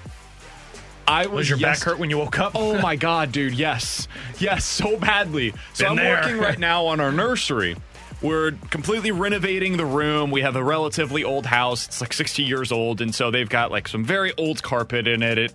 It has like our closet in that room, the way that it is constructed. It has this roller door that I'm pretty sure has been there the entire time the house has existed. All of the nails and screws that were a part of the hardware to construct it have been rusted over. So we had to completely take all of that stuff out. We're rebuilding the closet, essentially. We're repainting everything. We're putting new flooring in. It's a very large undertaking. Over the last few days, I've been repainting the room. Holy bleep, is my back hurting. I woke up over the last couple of days and I didn't really think about what it could be. I thought it was just like I'm starting the training for the half marathon. Thought maybe I just like kicked into it too quickly. No, I think I know what it is. I'm getting old, and painting has legitimately turned my back on fire. I feel like Travis Kelce prior to that Bengals game where he woke up and he had the back spasms. I feel like that at all times. I could barely bend over. I feel like I'm 75 years old right now. Yeah, I had that moment over the weekend. I was I was laying on the ground playing with my daughters, and I stood up and I go, "Oh, can't feel my back." Is this just what it feels like at all time? I mean, you know what it feels like to be old. Yeah, old and out of shape. That's me. At least you're in shape. Out of shape doesn't help it either. But yeah, you get a lot more grunts at this time of the year when you move around, like when you get up. Are you in that phase, BK? Have you moved to the grunting phase? Oh yeah, no, I'm officially old. I'm an old. Yeah, you have a lot more tingling sensations in your legs where you're like, oh, can't feel that. What happened there? I always feel that. Can I tell you about something else that I experienced yesterday? You transition off of a tingling sensation, so I'd prefer you not. Let's just send it to a break. So I don't know that I've ever been more embarrassed, and you guys know I have very little shame. But I was genuinely embarrassed. I have not told you this story yet. So I mentioned that we're working on the nursery and we're redoing the closet specifically. We got rid of the old roller door. We got instead the folding doors, collapsing doors. So we got them originally from Home Depot, and I got them home and I was like, man, these are like an off-white. They're not the white that we were looking for. So I look at Lowe's to try to figure out, okay, do they have the style of door that we're looking for? I find it's like the actual bright white is the color that they call it. That's the way that the picture appears. I'm like, okay, I'll just order these. We'll take the old door back to Home Depot and we'll get this taken care of, right? So yesterday, that's what we decided to do last night. I return it at Home Depot. We go over to Lowe's. We go to the front desk. We're like, hey, we're picking up the doors. They bring them out, and I look over at Kara. I say, oh, no. We've got two problems here. One, that's definitely not the right size. That's like half the size that we need. I bought the wrong sized doors. Not ideal. Nice. Two, it is the exact same color as the other doors that we have just returned. So not only have I purchased the wrong color door, it is also the wrong size. I look at the lady and I say, I'm so sorry. Can I return this? She's like, what do you mean? You're just coming in to pick up something that you purchased. I say, I know. I have completely messed up. Got the wrong color and the wrong size. She says, yeah, we can go ahead and get that taken care of, but you're going to have to wait like 5 minutes because our system's got to update. She said, when you go back and get the new door that you're looking for, you can bring that up and we'll be able to finish this return and buy the new one. I said, all right, fine. So we go back to the back. We look at all of these different doors that are available to us. Alex, not a single bleeping one of these things is the actual bright white. They're all primed, and then you got to go paint them on your own. Who is got some choice words, the individual that decided when you buy a new door, it can't be pre-painted for you? Why is this the way that it is? We live in a society, man. It's because it's what's called economy is, where you're going to have to pay to get something that you need. But why do you have to paint it? Because it should be pre-painted. That's more money for you. Well, maybe people don't know what the color of the front door they want. White. It's not a front door. It's a closet door. Everybody's doors in the... Have you walked into many buildings or places where the doors are not white? Why are you yelling at me? Were you yelling at employees at Home Depot right now? No, I didn't say anything. You were yelling, weren't you? I was too embarrassed. You pulled an Alex, didn't you? Well, why don't you not go doors? Did you ever think of that? Moral of the story. We returned doors and bought doors at two different places, both of which were about 20 minutes away from our home yesterday, when we needed to do none of it. The entire 2-hour journey was a complete waste. Yeah, this is why I wasted my pregnant wife's time. I wasted my time. I embarrassed myself in front of this. This is why do-it-yourself is never fun. I did the same thing with a sink, and I bought a sink, thought it fit, took the sink out, put the new one in, didn't fit. Had no sink, had to go back to Home Depot at 10 o'clock at night to get a new sink and hope to God that one fit. Do-it-yourself is never fun. Somebody said, paint it yourself, you lazy bum. Touche, fair enough. Coming up in 15 minutes, we'll dive into more likely to happen. You give us two scenarios. We will tell you which one is more likely. Alex, though, has a take on the NHL, specifically at the deadline. Are these teams trying to reconstruct their rosters too much? We'll talk about it next year on 101 ESPN. We're right back to the BK and Ferrario podcast, presented by Dobbs Tire and Auto Centers on 101 ESPN.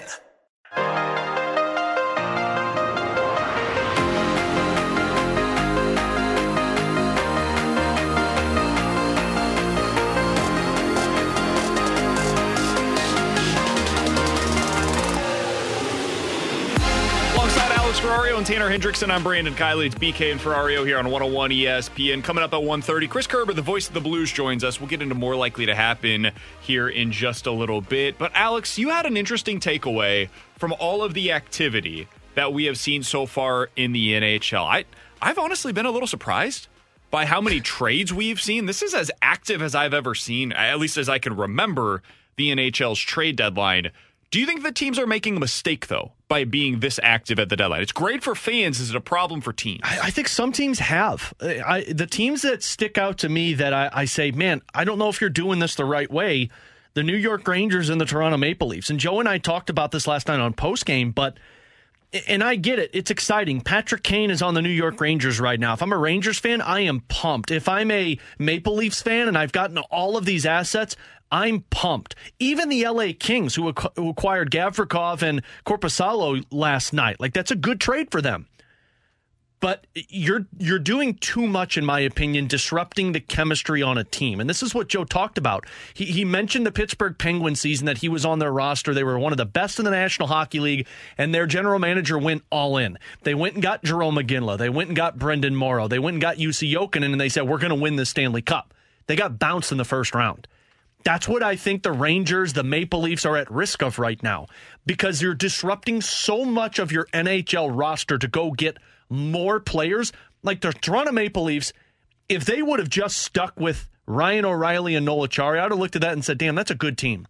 But then when they went and got Brian McCabe, and they went and got Sam Lafferty, and then when they traded for Luke Schenn, and they traded a player off of their NHL roster for a guy who was a seventh defenseman with the Washington Capitals in Rasmus Sandin, that's a lot. You traded away a player who was drafted, developed, and came up with a lot of the players that are on the NHL roster right now. The Rangers are essentially the Brooklyn Nets of the National Hockey League. Kevin Durant, Kyrie Irving, James Harden, Brooklyn Nets. Not now, because that's a disaster. But you just traded for Patrick Kane. You also traded for Vladimir Tarasenko. Vladimir Tarasenko was acquired because you thought you weren't getting Patrick Kane. And Tarasenko was the next best thing to play with Panarin on that top line as Zibanejad. Now you got a guy who's expecting to be one of your best players, and you're putting him to the second line because you're bringing in Patrick Kane. It's a lot of guys who want the puck that aren't going to get the ice time that they feel like they deserve. The LA Kings.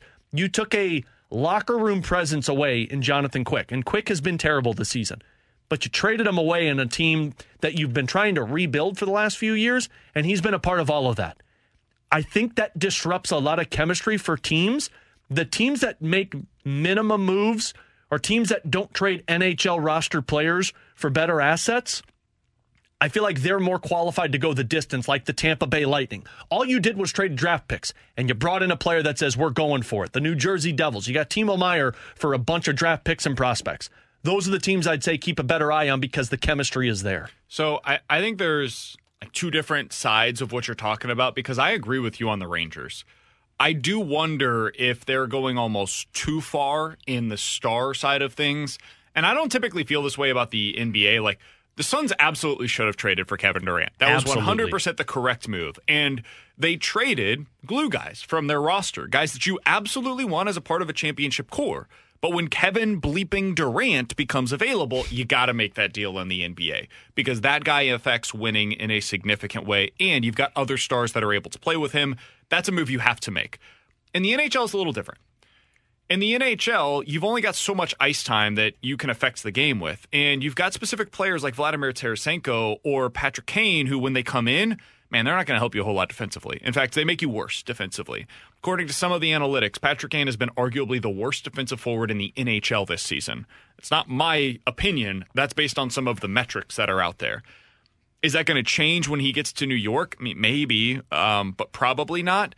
And you do wonder what that ends up looking like for their team. What does that mean for the chemistry? Are guys going to be able to fit in with Vladdy, who has had a little bit of an up-and-down start with the Rangers, to say the least, and Patrick Kane, who plays a very specific style? What does that look like for them? Could end up working out great.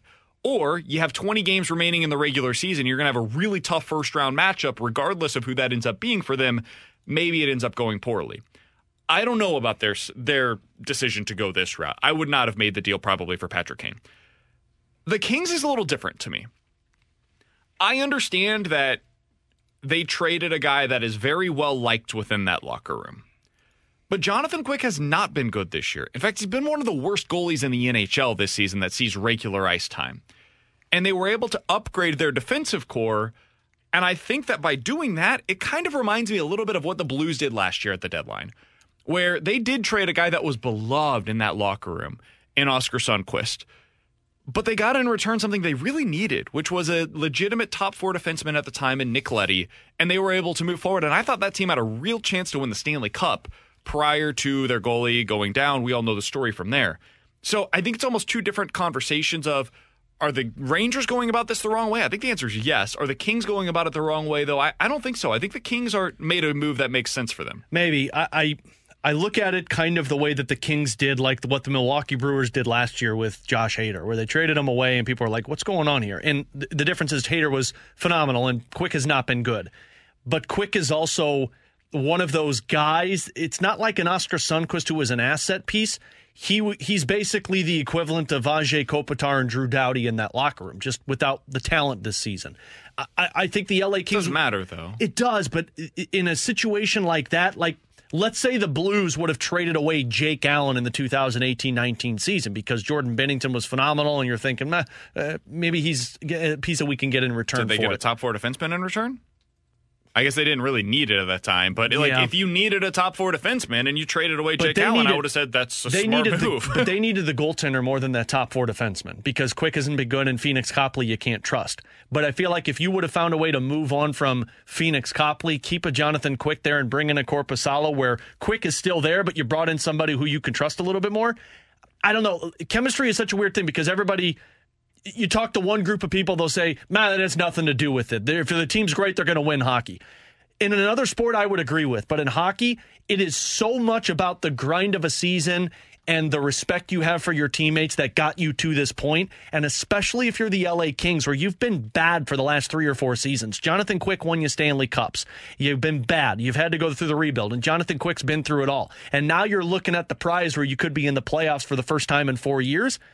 I just feel like when you take that player out of the locker room, guys feel like, man, I know we're loading up, but we lost somebody that was pretty impactful for us. Maybe, but I think they'll also look at it and say, we just got a top 4 defenseman that can help us win. Yeah. And if we continue winning, you know what cures a lot of those bad feelings? You win a few games. Yeah, but you know what? 3 to 4 games from now, they might be looking back and say, this was a really smart move But that's why I look more like an Edmonton Oilers team, and I say they did it the right way. You didn't trade anything off of your roster. They did, though. They traded a top 4 defenseman for them. Oh, yeah. That's true. Tyson Barrie. Yeah. And I don't know how he's respected in that locker room. He may very well be a guy that a lot of the players in that locker room really like him, but they improved. Yeah, I forgot about that. And so they made their team better. I think that I'm with you in general. If you can get these quality pieces without moving on from somebody on your NHL roster, I think all general managers will tell you they would prefer to do that. But for salary cap purposes, if nothing else, it's really hard to be able to do that right now. And if you're the Kings and you decided one of our biggest needs for our team is we need to go out there and get a legitimate top 4 defenseman, I think they were hoping they could do that by getting Jacob Chychrun and not including Jonathan Quick in that conversation. But they couldn't. They couldn't get the deal done with Arizona because Arizona continues to ask for the moon. And they decided, okay, we're going to move on. And the way that we can get this done to make it make sense for everybody is by moving Jonathan Quick in the trade. And I think every player on that team, if they're being honest, has to understand that. He has not been good this season. He has an .876 save percentage on the year. He's allowing almost 4 goals per game. He's been one of their weakest parts of their roster, and you are able to fortify your defense. I think it was a smart move by them. I don't want to focus too much, though, on any one individual team. It's less so about Jonathan Quick. It's more so to me about at the deadline, if you're making tweaks, I think you can make it work.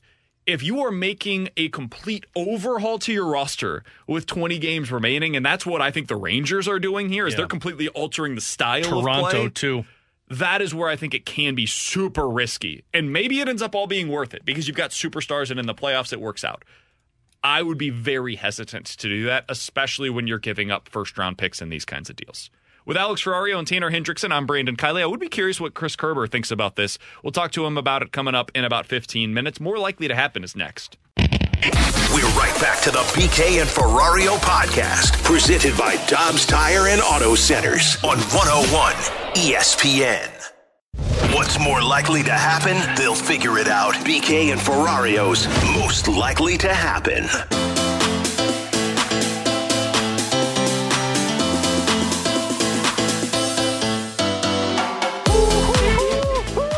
Alex Ferrario and Tanner Hendrickson, I'm Brandon Kiley. Let's get to a game of more likely to happen. You give us 2 scenarios. We will tell you which one is more likely. Let's start with this from the 636.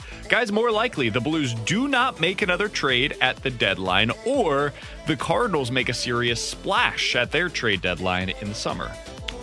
More likely, the Cardinals make a serious splash at their trade deadline. You think the Blues still have something else? No, not anymore. We're doing more likely to happen. It's more likely the Blues do not make any more moves, or the Cardinals do make a big move. Man, well, I think both are likely to happen. Can I say both? Wait, I still don't know what was wrong with his answer. Because I was saying it's more likely The the opposite. Cardinals make a move that the Blues don't make a move. Oh, I see. And I don't think the Blues are going to make a move. I'll stick with my answer, though, because I could still see something happen. I could see somebody get desperate to say, we need a defenseman, let's get this guy from the Blues now.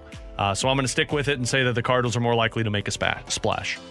I say more likely Cardinals make a splash because I think they're going to be aggressive this year at the deadline. I do think we're going to see them make a big-time move, and I don't think it's going to be, hey, our big-time move, Jose Quintana. I don't think it's going to be that. I could see where they're playing in the market for, maybe it's an ace at the trade deadline. Maybe they're looking for an outfielder at the deadline, and they're going to be aggressive in doing so. I mean, John Mozeliak's been teasing all offseason, hey, we're going to have money in the offseason. You know, we're willing to be aggressive if things don't pan out, putting players on kind of spot like, hey, Carlson, O'Neill, you guys are the guys that are going to determine where this ship is going. So I think it's more likely it's the Cardinals. I don't think the Blues are going to make another move. I'm going to stick with what my gut has said all along. I don't think that the Blues are going to make another move, and I'll say that one is the one that's more likely. Here goes Thomas Greiss. Way to go, man.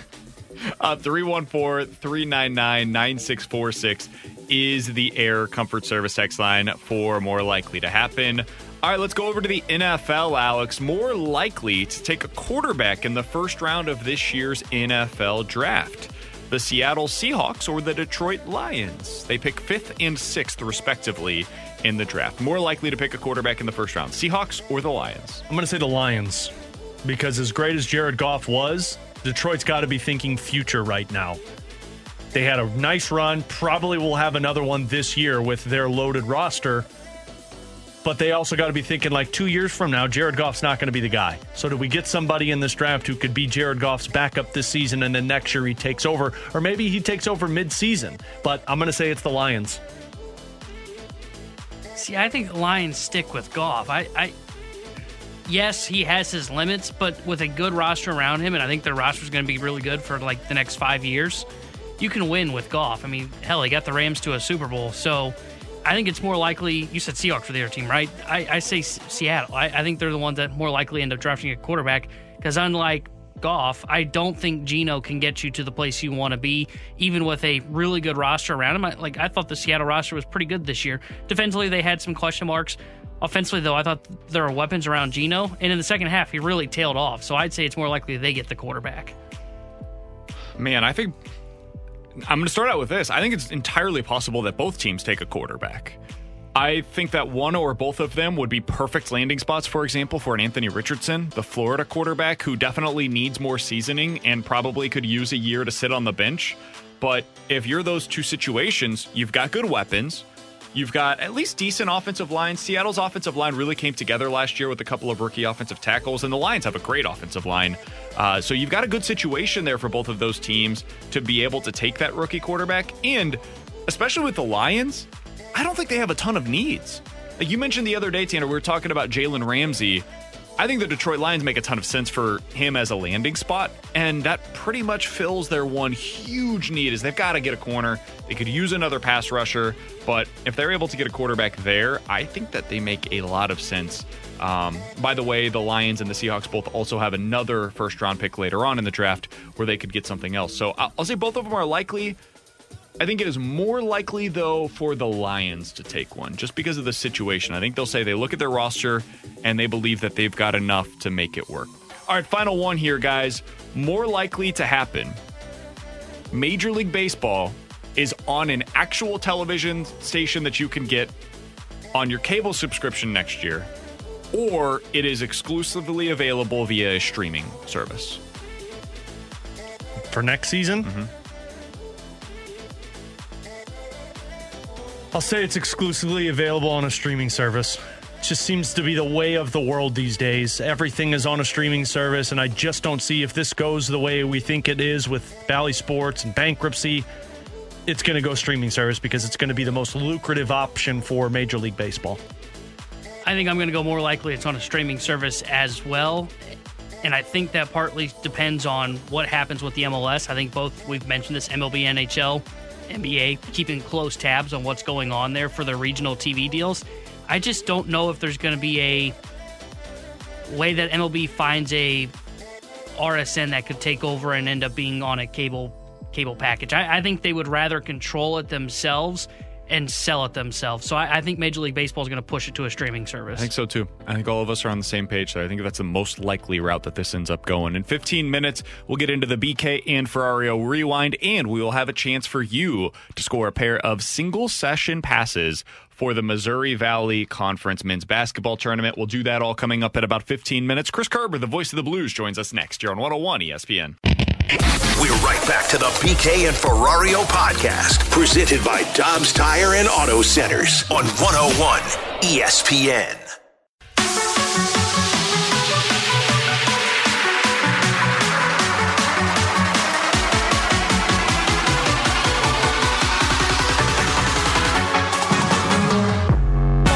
Ferrario and Tanner Hendrickson. I'm Brandon Kiley. It's BK and Ferrario here on 101 ESPN, and we are happy to go out to the Brown and Crouppen Celebrity Line to be joined by the voice of the Blues. He's Chris Kerber here on the show. Curbs, we appreciate the time, man. How you doing today?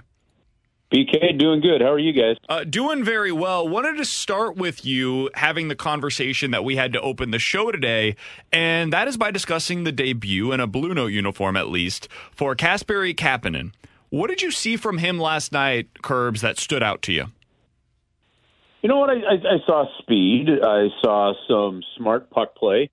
I saw his willingness to go to the middle of the ice, had a couple of shots, and really specifically one play really jumped out at me, and that's when the Blues had pulled their goaltender, and a pass got deflected and was sitting in the middle of the ice, and without a little tenacity, that's an easy clear for the other team, but Kapanen got on it and was able to get the puck back, and the Blues kept some pressure on to keep their hopes of tying that game up alive. So I think we saw some pretty good things, and I think you saw a player that was energetic to play for his new team and was given a good amount of ice time to do so, even elevated to that top power play unit as the game went on. So my expectations moving forward on that front, I don't know that I have much at this point, just other than to see if he continues with some of that consistency and then if he gets rewarded offensively, because while you saw some good things, there has to be a reason over the course of time that Pittsburgh said that basically the remaining 1 point whatever million of the cap space and that they would free up on this year of his contract was worth putting him on waivers. So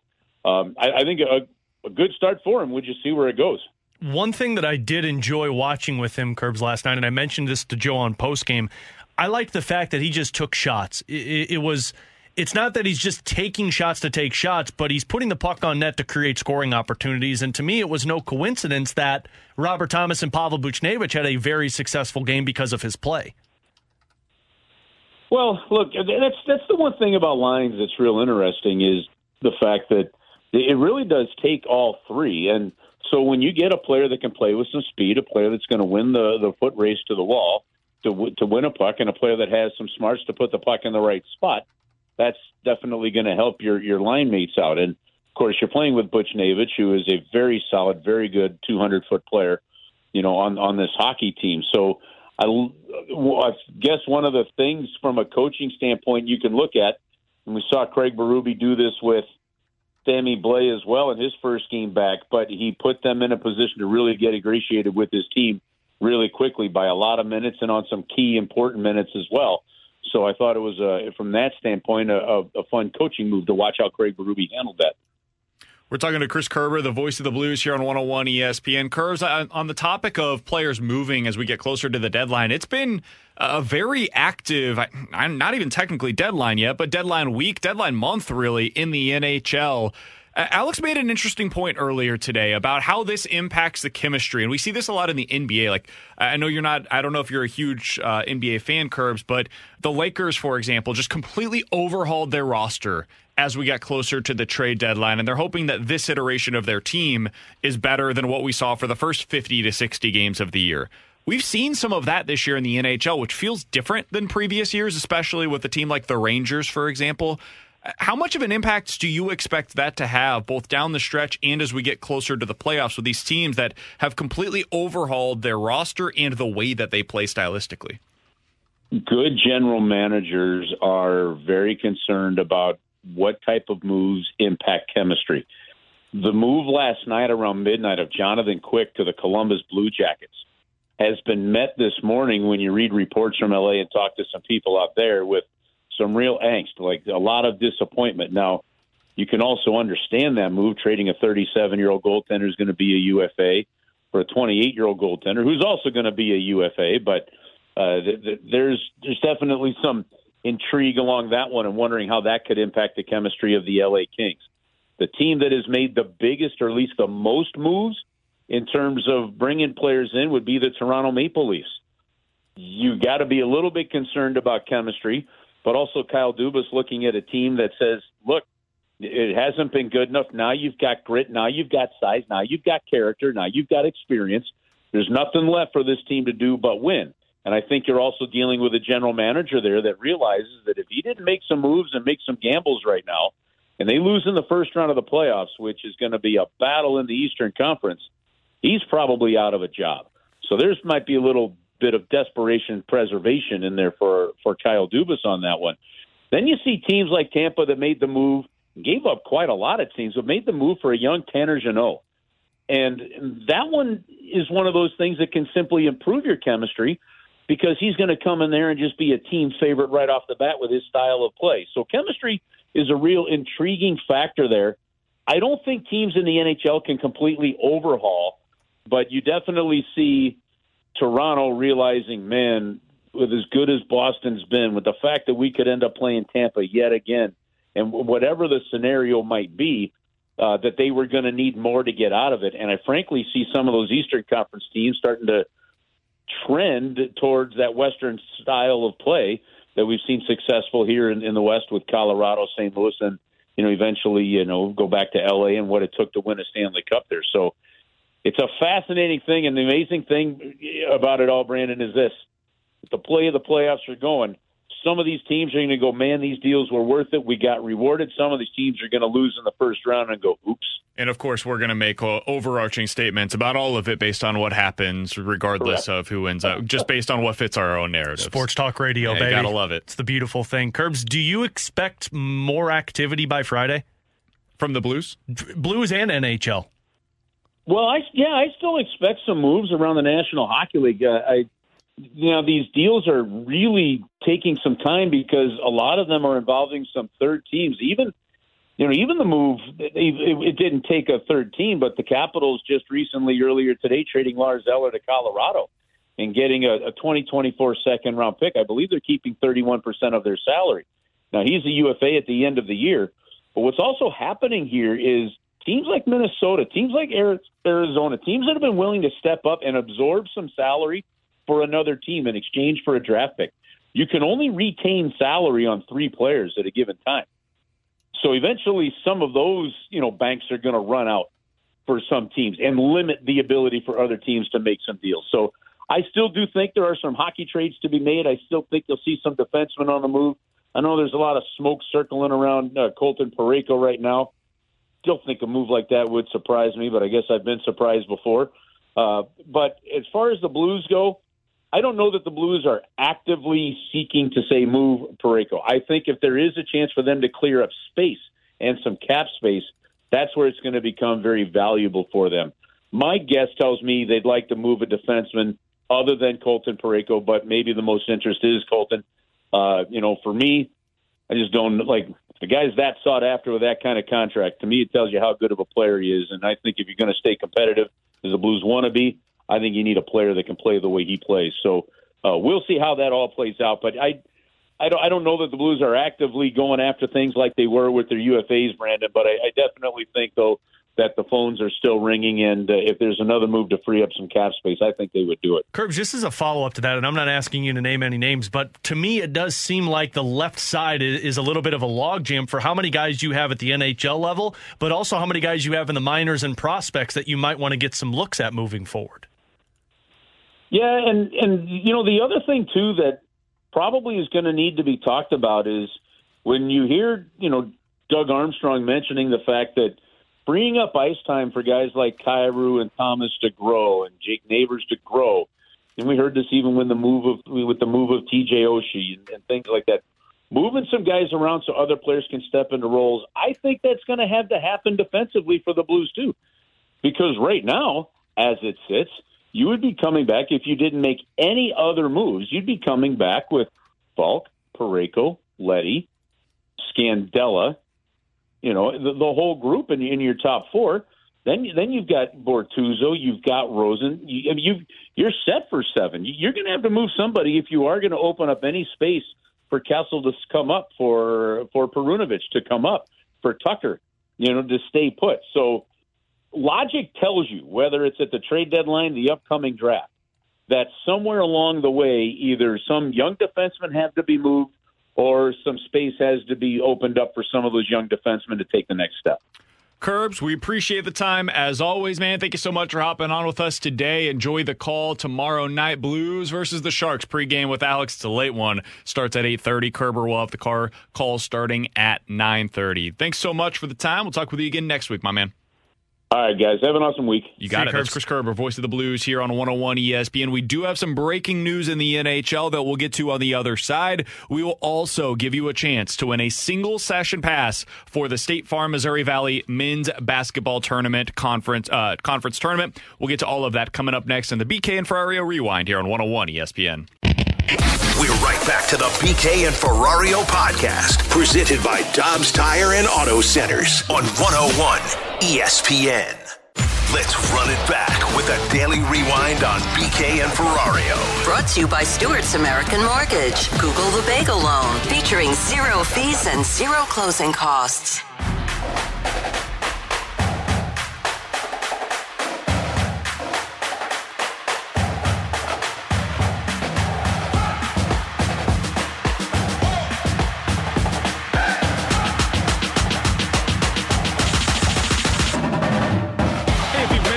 From today's show, be sure to check it out on the podcast page, 101ESPN.com. The free 101 ESPN app is where you can find it. It is all presented by Dobbs Tire and Auto Centers. Right now, if you are texter number, let's go 42 on the 101 ESPN text line at 314-399-9646.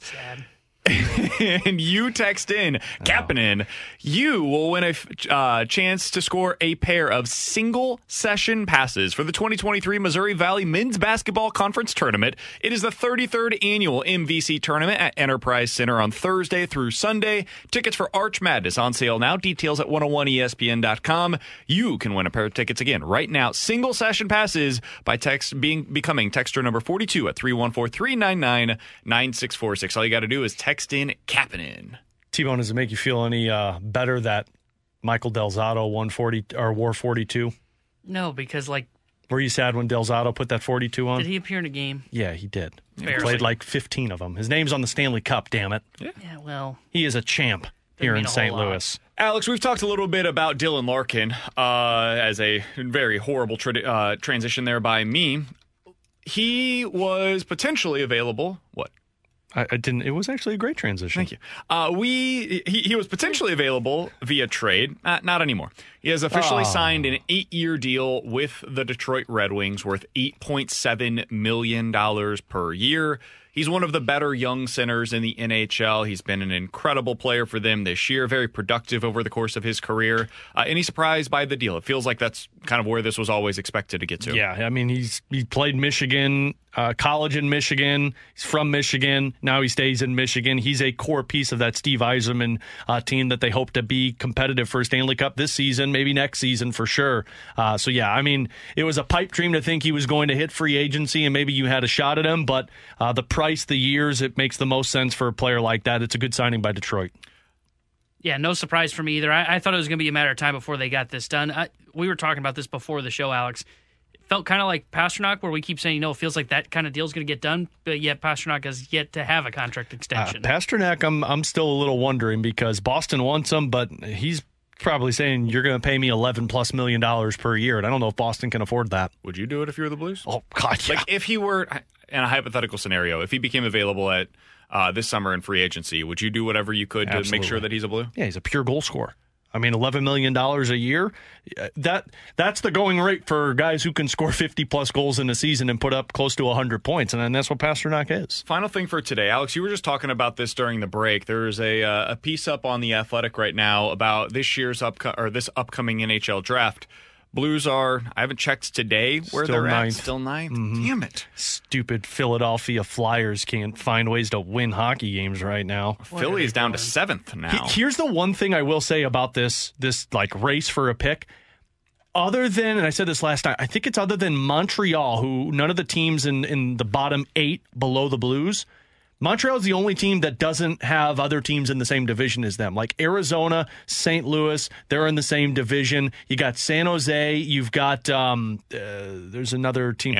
Anaheim, yeah. All of these teams have to play each other multiple times. Somebody's got to win those damn hockey games. So you're saying head-to-head games that could end up affecting both teams. It could benefit the Blues moving forward. All right, I got my fingers crossed. Yeah. Let's go Arizona. Hey, man, you got to root for it right now. Hey, the next Blues game, San Jose.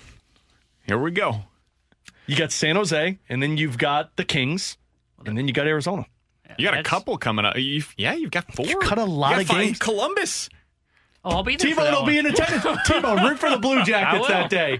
Like that's the thing. I got to be honest, guys. I don't think the Blues are going to be able to catch the Blue Jackets. It could be I tough. don't know. Remember in the beginning of the season, we Blue had the battle Jackets- for the blue? Yeah, but the Blue Jackets have won 4 of their last 7 games. Like they're winning hockey games. 5-3-2 in their last 10. Yeah. So, but go on with what you were. The reason why I brought up the piece over on The Athletic, we'll discuss this at length tomorrow, but from what I understand, what you said, he basically said this is the best draft since 2015? 2015. He said it's the best pure talent in terms of prospects since 2015, which was the Connor McDavid draft, but go look at it because it was as deep as you can ask for. We'll dive into that a little bit more tomorrow, explore what that means for the St. Louis Blues, what it means for their chances to get a legitimate franchise player. We'll do all of that tomorrow on the show. Looking forward to talking with you guys again then. For Alex Ferrario and Tanner Hendrickson, I'm Brandon Kiley. The Fast Lane's coming up from 2 to 6 right here on 101 ESPN. I'm officially old. I'm an old. You've been listening to the BK and Ferrario podcast, presented by Dobbs Tire and Auto Centers on 101 ESPN.